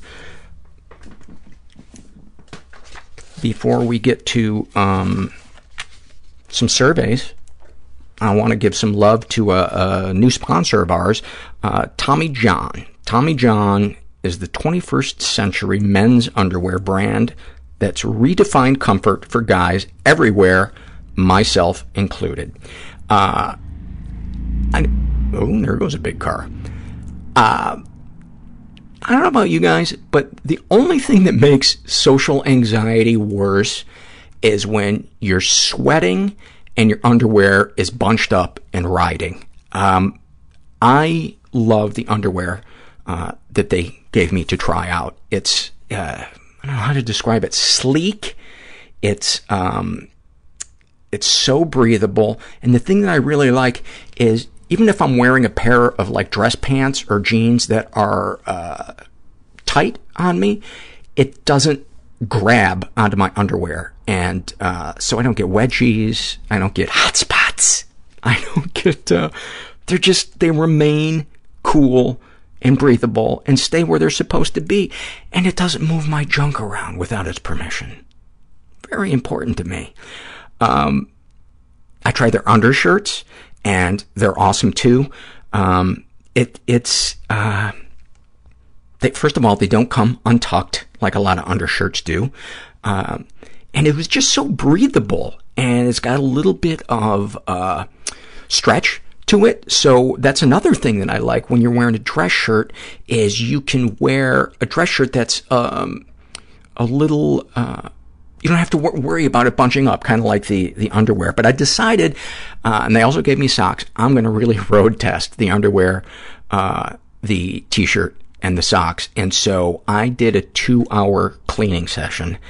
And normally when I clean, there's no like enjoyment of, oh, I'm tidying up. Look at how much gratitude I have for the fact that I have a place to live. Oh, no. It's just head down, plow through it, like my fucking hair's on fire, get through it as fast as I can, and then I'm usually left completely drenched in sweat. And when I road tested the Tommy John stuff, it was completely different. I was not roasting in soaking wet clothes. I was cool, I was dry, and I dig it. So I'm a fan. I'm totally sold. Couple more things you should know. Tommy John's underwear is backed by the best pair you will ever wear or its free guarantee. So use the code MENTAL at TommyJohn.com now for 20% off your first order. That's MENTAL as your code for 20% off at TommyJohn.com. Tommy John, no adjustment needed. Let's get to some surveys. This is a struggle in a sentence survey filled out by Alien Educator, and she writes about her depression. Oh, this one is so good. This one might be the best depression one I think I've ever read. The fair at twilight, just after close, on a Sunday, and you're a child who can't find your mother. How fucking good is that? That is the only thing that I would have done to punch it up is it's December, and like I said, it's 46 and raining. But then again, there wouldn't be a fair if it was 46 and raining. That's karma for me. Thinking that needed punching up. I'm a terrible human being. I'm less than human. I'm an animal. I'm not even an animal. I'm a mollusk. That's how unworthy of love I feel when I think I made a mistake. Oh, my God. This is an awfulsome moment filled out by Damned Anne. And she writes, I was about 8. My mother was having a tantrum. She went into a tirade about how we never hung up our jackets. There was a jacket on the floor. She said, I'm going to stomp all over this fucking jacket if whoever it belongs to doesn't get it right now. At the time, we all had matching jackets, silky blue with a cardinal on the back, our local team mascot. As she proceeded to kick and stomp the jacket, my brother and I just watched her from the living room. I knew my jacket was hung up, and my brother knew his was because we both just come in and hung them up. He started laughing. Mom, that's your jacket. She just huffed and went away instead of beating me or verbally abusing one of us. It's something my brother and I still laugh about. Fuck, that is good. Thank you for that. This is Shanna. Shanna or Shana, describing her depression. Rolling a boulder up a mountain eternally, but also pursued by bees. That is fantastic. A snapshot from her life. Called the suicide hotline while lying on the bathroom floor with a dirty bath mat over my head, which somehow made sense at the time, but the hotline worker couldn't figure out why the sound quality was so bad. You guys are the best. You are just the best. This is a Shame and Secret survey filled out by Wesley, and I'm very conscious right now about how much paper noise I'm making, so I'm going to pretend that I'm not. I'm just going to read a couple of excerpts from Wesley's thing. Actually, just one thing I wanted to read. You ever been the victim of sexual abuse? Some stuff happened. She checked. Some stuff happened, but I don't know if it counts. And then she writes, I had instigated a little physical contact, but it came to a point where I wanted him to stop. He was a lot bigger than me and didn't seem to want to take no for an answer. And by the way, he didn't seem to want to take no for an answer. That is as far as you needed to write. But I'll continue. And I told him I wasn't quite comfortable with it, and he told me it would be fine.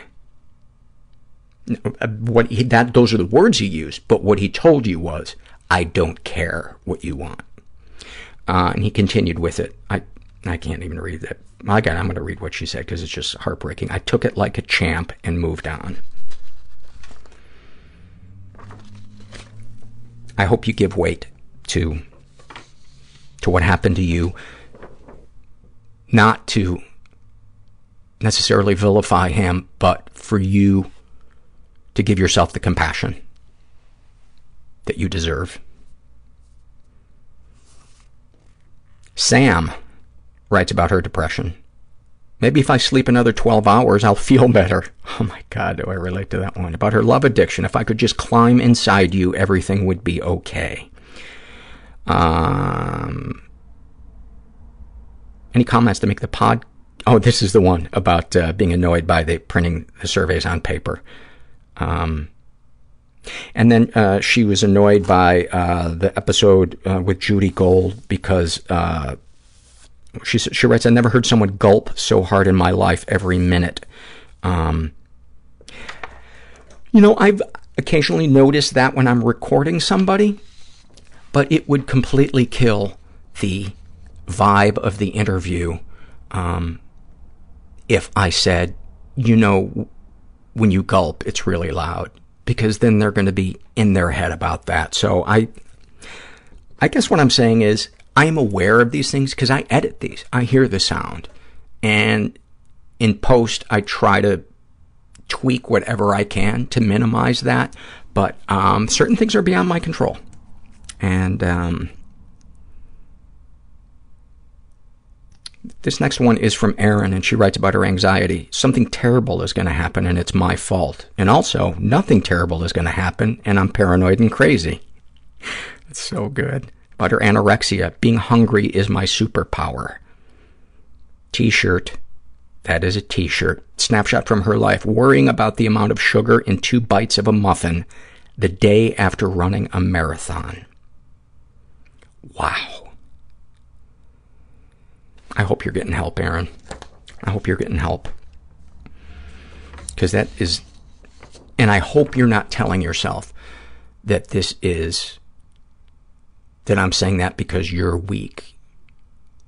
Quite the opposite. You're a sensitive human being in a world filled with insensitive people. And that is what we do if we haven't been given better tools growing up. We reach for the closest one we discover as a kid or an adolescent, or sometimes even as a 102-year-old. There's got to be a 102-year-old out there that all of a sudden started shoplifting. And we would let them get away with it, right? Because of their age. This is an awfulsome moment filled out by Warrior Wounds, and she writes, hearing on the news that neo-Nazi groups are encouraging people who are upset about the election to kill themselves, and then realizing that my own suicidal ideation just evaporated because I refuse to give them the satisfaction. Fantastic. Fantastic. Thank you for that.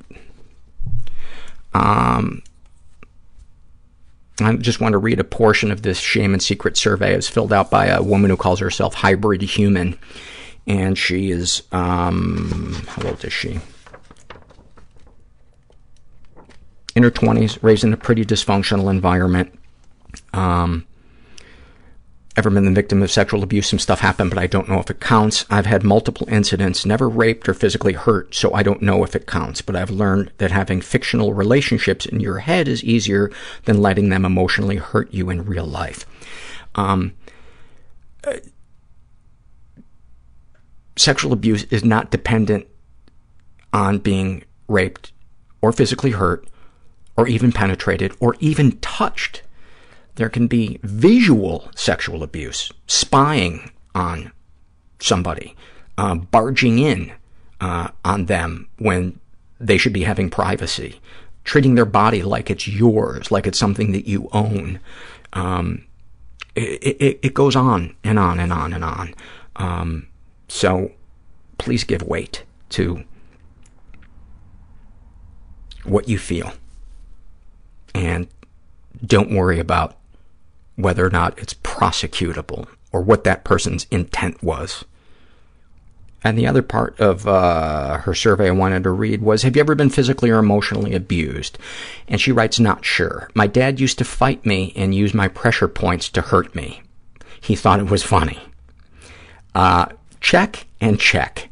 To him it was play, but it just made me angry. When I was actually in trouble, he would use his size to intimidate me. One memory I have is of being with my back on the staircase and him yelling in my face. Because of him, sometimes when men go to high-five me or raise their arms in any way, I flinch or duck. It's embarrassing, and they looked so shocked at my reaction, so I quickly make a joke out of it. But it sucks that it's my automatic response sometimes.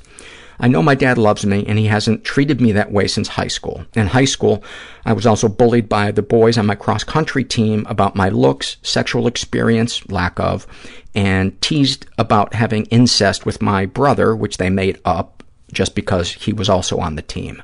My self-esteem went out the window. I hated myself. And I wanted to read that because when people say things that are mean, whether it's at me or at somebody else, one of the things I've been conscious of in the last couple of years is asking myself, is that person actually really subconsciously yelling at themselves because those are the things that they're afraid are true about them? And 99% of the time, yeah, I think it is. So that doesn't mean you shouldn't stick up for yourself, but sometimes I will let something go and just go, you know, that person's got a lot of self-hatred, and, you know, I do it, there's a political candidate in the news who attacks people a lot, and that's what I do, because I start to get outraged. And then I just remember, A, I don't have control over what this person says. And I try to remember, hurt people hurt people. I am hating myself for saying that. Hating. Hating isn't even a strong enough word for how that sounded when it came out of my mouth. When I've heard other people use that phrase, because it's something you hear in recovery, hurt people hurt people. I thought it was going to sound good, and I thought I hated myself when the show started.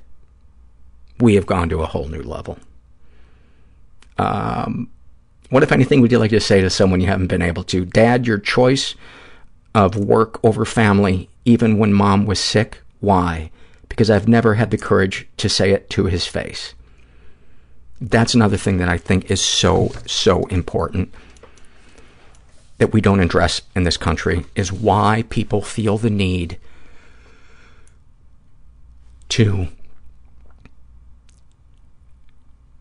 sacrifice their kids having a relationship with their parents.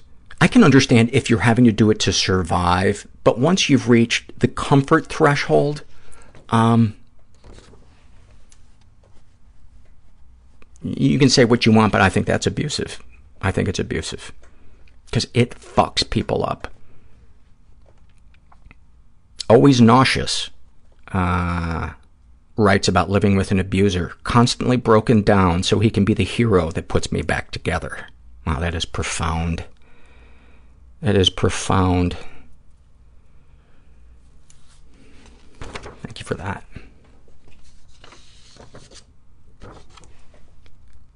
Sassafrazzled. I hate that name, and I'm also in love with it. By the end of the show, I may have reached a decision, but for right now, I am on the fence about your name, Sassafrazzled. I've come to a decision. I hate your name. About her compulsive behaviors, it's like having restless leg syndrome of the spirit. And now I'm in love with you, because that is brilliant. About living with an abuser, yes, an emotional abuser, my mom. It's like walking on marbles in an oil slick. Thank you for that. Thank you for that.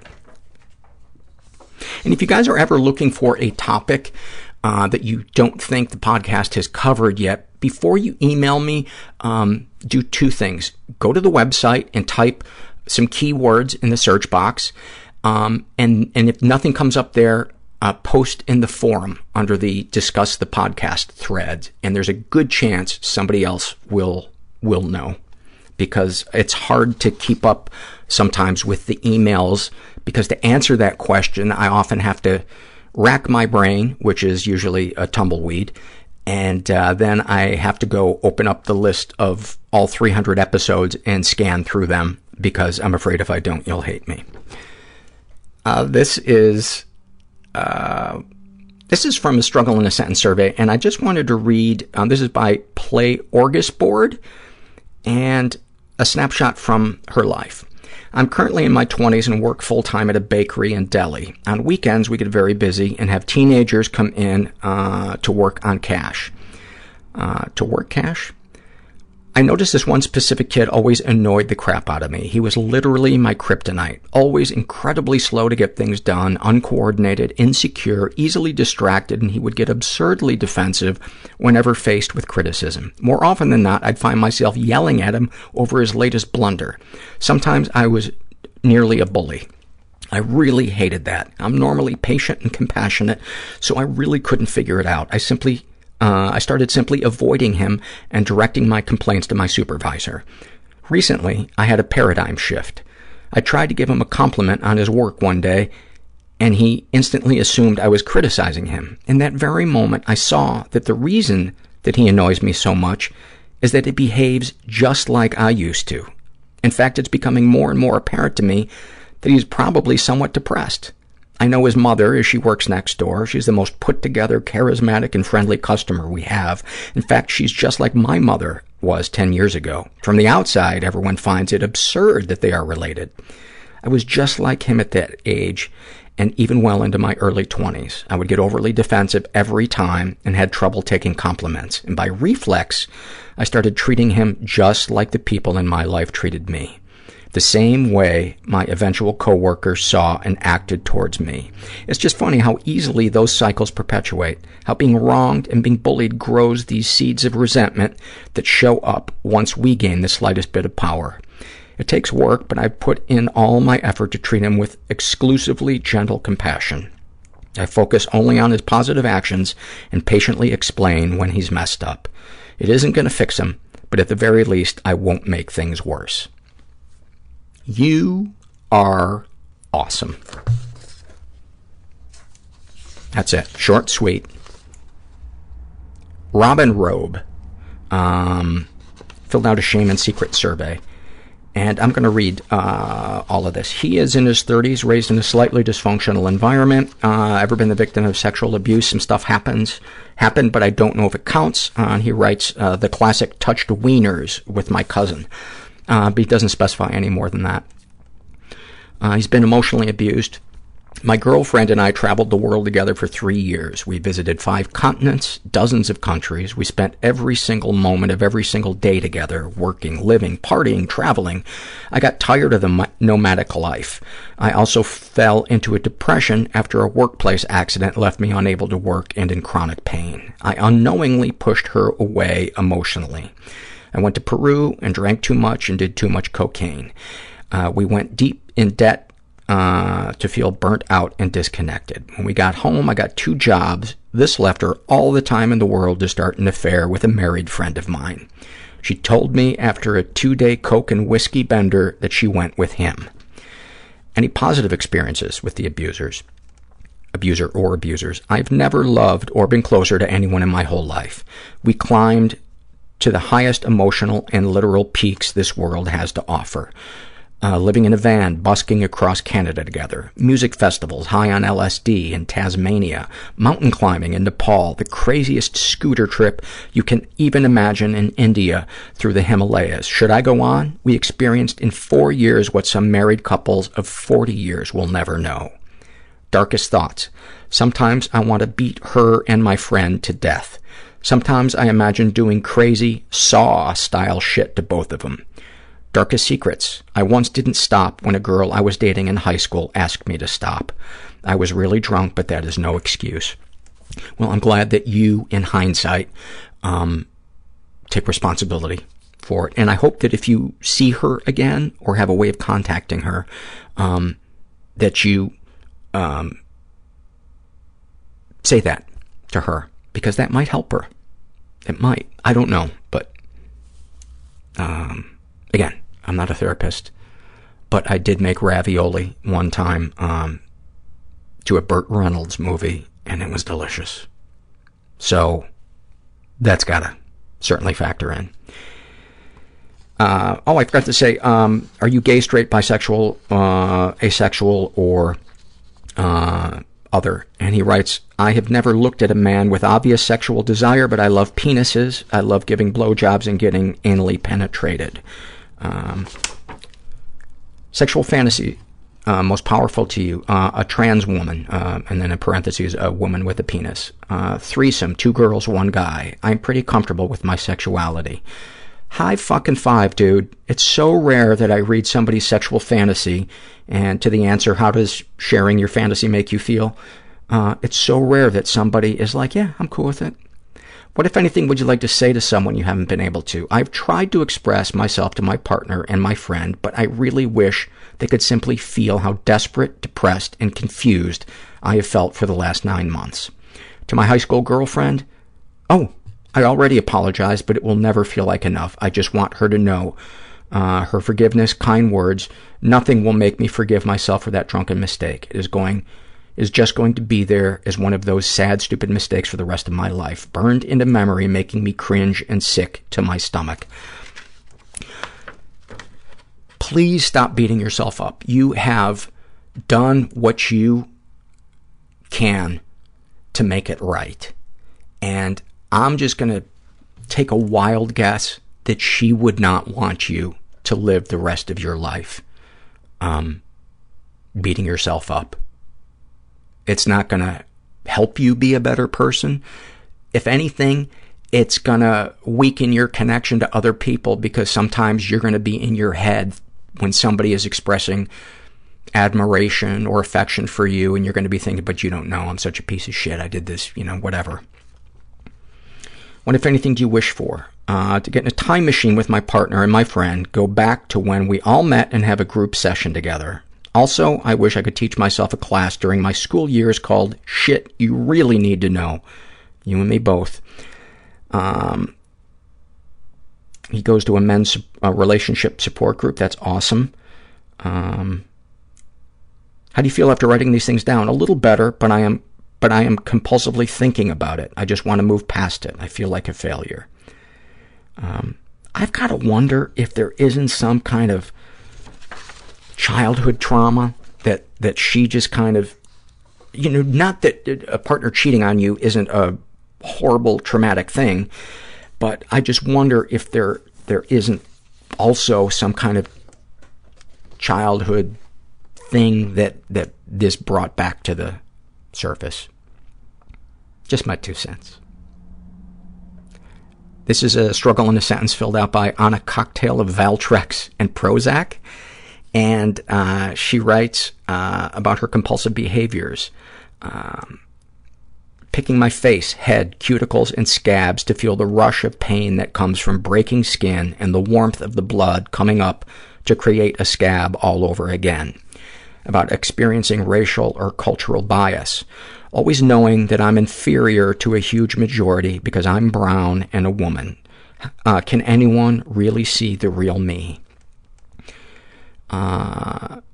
Other issues, living with 2 stigmas after finding out that you got an incurable STD from your ex who didn't care enough to tell you he had it, and coming to terms that not only do I have mental health issues, I now have herpes, and I'm now viewed as a shameful, disgusting whore when I've always used condoms, knowing that I now have more ways for someone to reject me.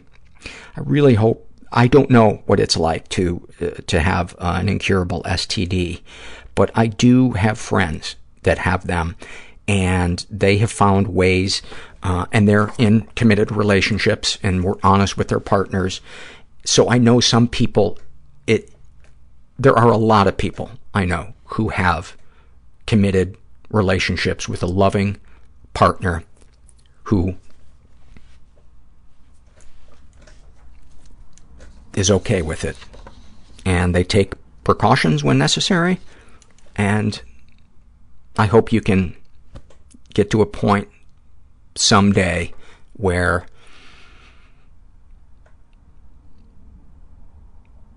there's at least some, I don't know what the word is I'm looking for, peace, acceptance. I don't know. Maybe I should just shut my mouth. Really in my head today. That a boy, Paul. I'm really disliking DJ voice lately. It feels like I lost the classic rock DJ kind of thing, and it's just I wonder if Herbert put a hex on me because I wasn't talking about him enough. This is a struggle in a sentence survey filled out by Not As Fucked Up As You. And about her depression, she writes, feeling invalid in my struggles and guilty because I had a perfect childhood with loving parents that didn't mess me up. And every coping mechanism works for me, while all the friends who also have mental illnesses have so many more layers of struggle to heal through. Please don't do that to yourself. Please don't add that unnecessary extra hurdle by saying, I shouldn't be feeling this. That's like if a car hit you and another person at the same time, and you would say, oh, I shouldn't feel the pain of this broken leg because they were hungry and I just came from an awesome meal at an expensive restaurant. No. You're both in pain. You're both in pain. Surprisingly, I'm not hating myself for that analogy. Give it about 10 seconds, and I'll feel differently. About her compulsive behaviors, dermatillomania, which is compulsive skin picking. Knowing that picking at my skin obviously makes it worse, but feeling like I have to pick at bumps or scabs to make them flat to the point that I make myself bleed on a daily basis. Snapshot from her life. Realizing I picked at work and my face is bleeding, going to the bathroom and staying in there for way longer than I should as I pick all the scabs on my face in the mirror through all the blood until I'm satisfied I've done everything I can, then having to wait several minutes with a tissue to my face until the bleeding stops and no one knows. Thank you for sharing that.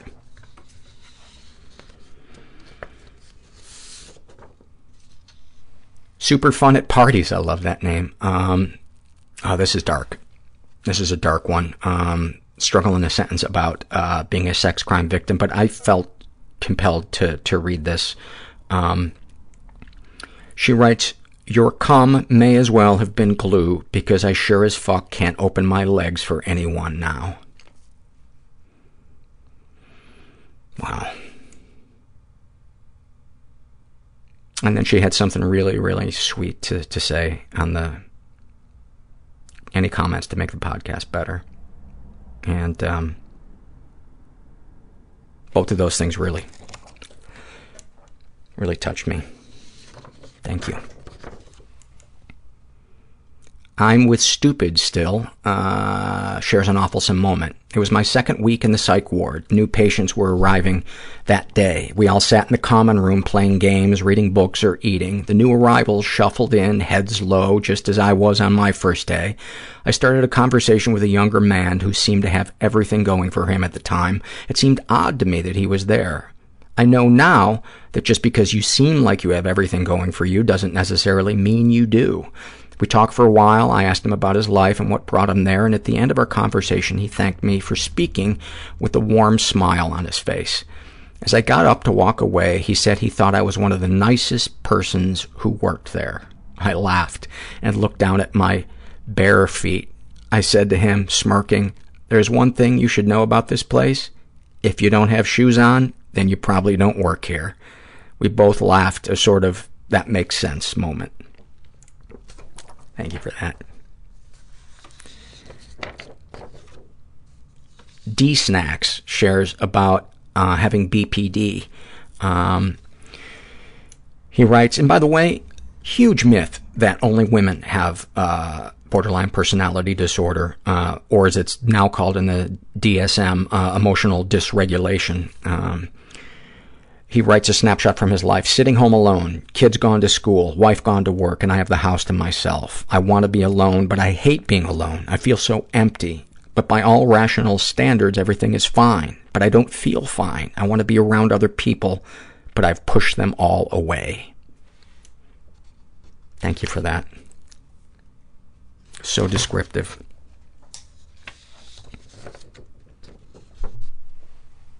Savannah shares a struggle in a sentence about being a sex crime victim. Porn preferences when the abuse was ongoing, soft consensual porn. When the abuse stopped, non-consensual, almost rapey porn. I hope that you are not shaming yourself for it. And understand that that is the brain's way of coping. This is a shame and secret survey filled out by Frown, and you frown alone. And I'm just going to read a couple of excerpts from it. She is straight, in her 40s, raised in a totally chaotic environment, was the victim of sexual abuse and reported it. And she writes, when I turned 42, I finally found the courage to recount the incidents I remembered. By the time I was 10, I was sexually abused by at least 4 to 5 family members and 1 babysitter. I remember the day I told my mother and grandmother that Uncle D was, quote, touching me down there. My mother looked through me like I was glass. 0 response. 0. Zombie 0. Absolute silence. Grandma's response was worse. That's just how he gets when he drinks. Conversation over. Never to be discussed again. And so it went, year after year. almost every person that I've ever talked to that had a similar experience when speaking up say that that trauma was worse than the original trauma to them, more painful. Darkest thoughts. I think about sex a lot, like a lot, with women, with female friends, with strange women I see. I've never been with a woman, willingly anyway, hurting my ex while we were together. Not just hurting, harming, stabbing him, smothering him till he shut the fuck up, lighting him on fire as he sat on that fucking lazy boy like a throne, condescending to the entire world around him, but mostly me. Wishing my ex's mother would just die already, wishing my mother would die in a horrible, painful death, alone, exposing all the family secrets I keep to the world, not just the world, but every member of my family. Darkest secrets. Deep, dark, disgusting. Just this last month, I have spent an entire Saturday and Sunday doing nothing but watching porn and picking at my face relentlessly. Spent another Saturday and Sunday shopping online, spending money I don't have on shit I don't need, like 10 to 12 hours a day. Last week, I received over 15 shipments from Nordstrom's. I hurt my own daughter. I've lied. I've stolen. I've hurt people I love with my actions. I've wished suffering on others that have something I want. I manipulate to get my way. You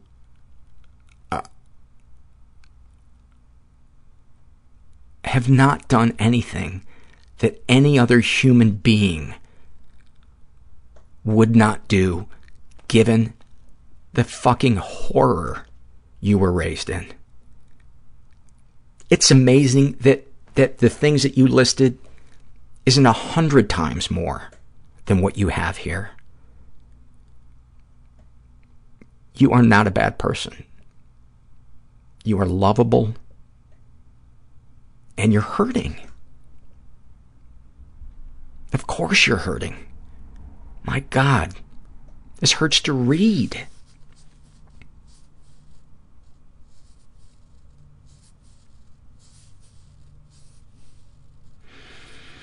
Sexual fantasies most powerful to you. To be with a woman, one-on-one or in a threesome with a man that I can dominate, punish, and use. I want to inflict pain and watch pain be inflicted, choking, smothering, verbally punish, slap, spank.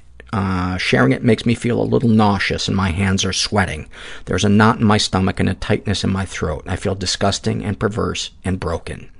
You are not disgusting, you are not perverse, and you are not broken.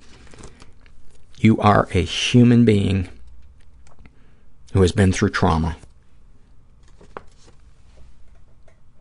And there are millions of us just like you. Just like you. And you're not alone.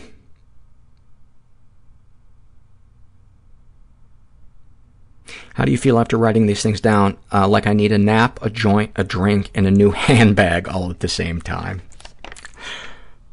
That is fantastic. Maybe there's a bar. Maybe there's an Irish Jamaican bar that'll do that, where they sell purses and joints and Guinness. I don't know what it'd be called. Percy McRostas? Oh, I'm hating myself. Good one, Paul. Oh, I fucking hate that. This is an awfulsome moment filled out by performing ingrown toenail surgery with my mother's hatred. I don't even know what that means, but I love it. He writes, and I'm only reading part of this, but he's $100,000 in debt for student loans. And he writes, I'm 44 years old, suffer from ADHD, major depression, OCD, anxiety, I like to write but haven't finished jack shit. I'm newly divorced, and due to terrible financial problems, I've been forced to move in with my mother, who lives in a single-wide trailer. I'm not putting down trailers, but still, it's a single-wide trailer. I'm not being critical, but come on, it's a single-wide trailer on cinder blocks in an actual honest-to-God trailer park. My life really is a country song. Although I have a graduate degree in English, my current job is taking my psychotropic medication, working part-time as a clerk at a local grocery store's pharmacy, and being mom's bitch. A few days ago, Mom, in the early stages of Alzheimer's, asked me for the 5th time in 10 minutes if I worked later that day. I repeated yes. I go in at 11 o'clock. She asked, can you pick me up some off-brand hemorrhoid wipes? My butthole feels like hamburger. I said yes, and then a few minutes later she asks, hey, do you work today? I answer yes, and she again asks for the hemorrhoid pads. Again, I told her I'd get them. Later in the morning, as I was getting ready to leave the trailer, Mom was watching TV, and she said, I'm glad you're home, doodad. She's always called me doodad. I felt like crying. My life is all to shit in many, many ways, but at least my nutty mother loves me and gives me shelter. Thanks, Mom, I said. She smiled and said, hey, do you work today? I need you to bring me my hemorrhoid pads and whatever will burn off nipple hair. I've tried plucking them, but they keep coming back like dandelions. I left the trailer laughing because what else could I do? That might be one of my favorites. That might be one of my favorites ever.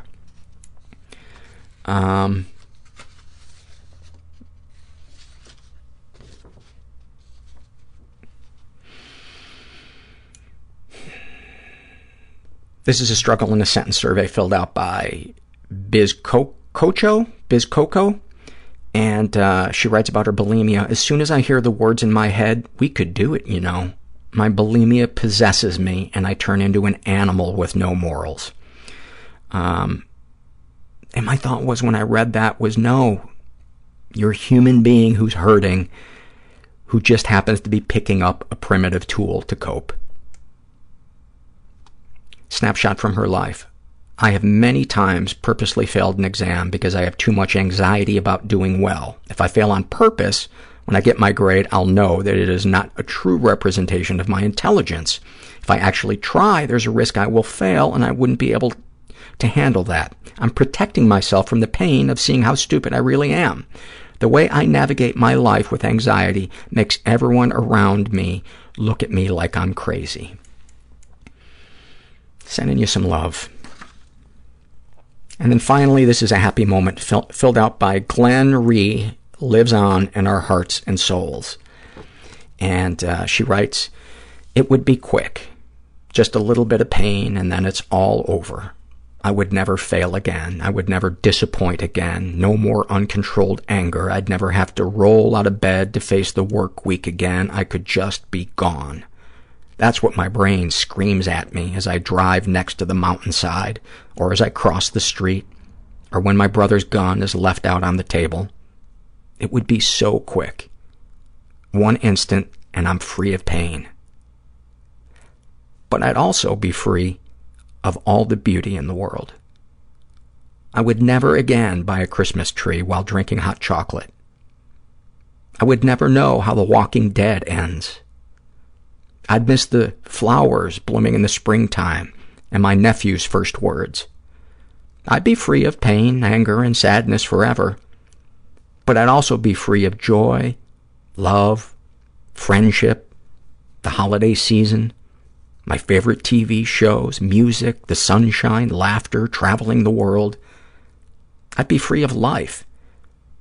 And with all things considered, I think I want to live it. I can't thank you enough for that. I can't thank you, all of you, for your surveys enough. Somebody asked the question, do you read all the surveys? I cannot. I do not, because I can't keep up. And it's a nice problem to have, because when we first started doing the shows, there weren't enough surveys. So I'm gonna resist apologizing for not reading your survey, because there's nothing I can do. I'm only one person. You're a human being. You're resilient. You'll get over it. If you don't, at least you won't tell me about it, and you'll resent me in silence, staring out the window with an Afghan over your legs like Eleanor Rigby. I don't even know what that means. I've lost control. Thank you guys for all your support, for the nice emails you send me. I cannot begin to explain how much love I get back from doing this podcast. Sometimes it brings tears to my eyes because I feel so lucky. And whatever you're going through, just know that you're not alone. You're so not alone. You may feel it, but you're not. You're not. And if you're willing to ask for help, open up to somebody who understands, not somebody who's going to minimize it and tell you to suck it up. Avoid those people, at least when it comes to talking about emotional and mental stuff. But find somebody and open up, and it can change your life in a way that will blow your mind. And the authentic you that has been hiding, filled with fear and anger, will begin to emerge, and you will be amazed. I hope you do that. I hope you're nice to yourself on this treacherous 4 weeks between Thanksgiving and Christmas/Hanukkah.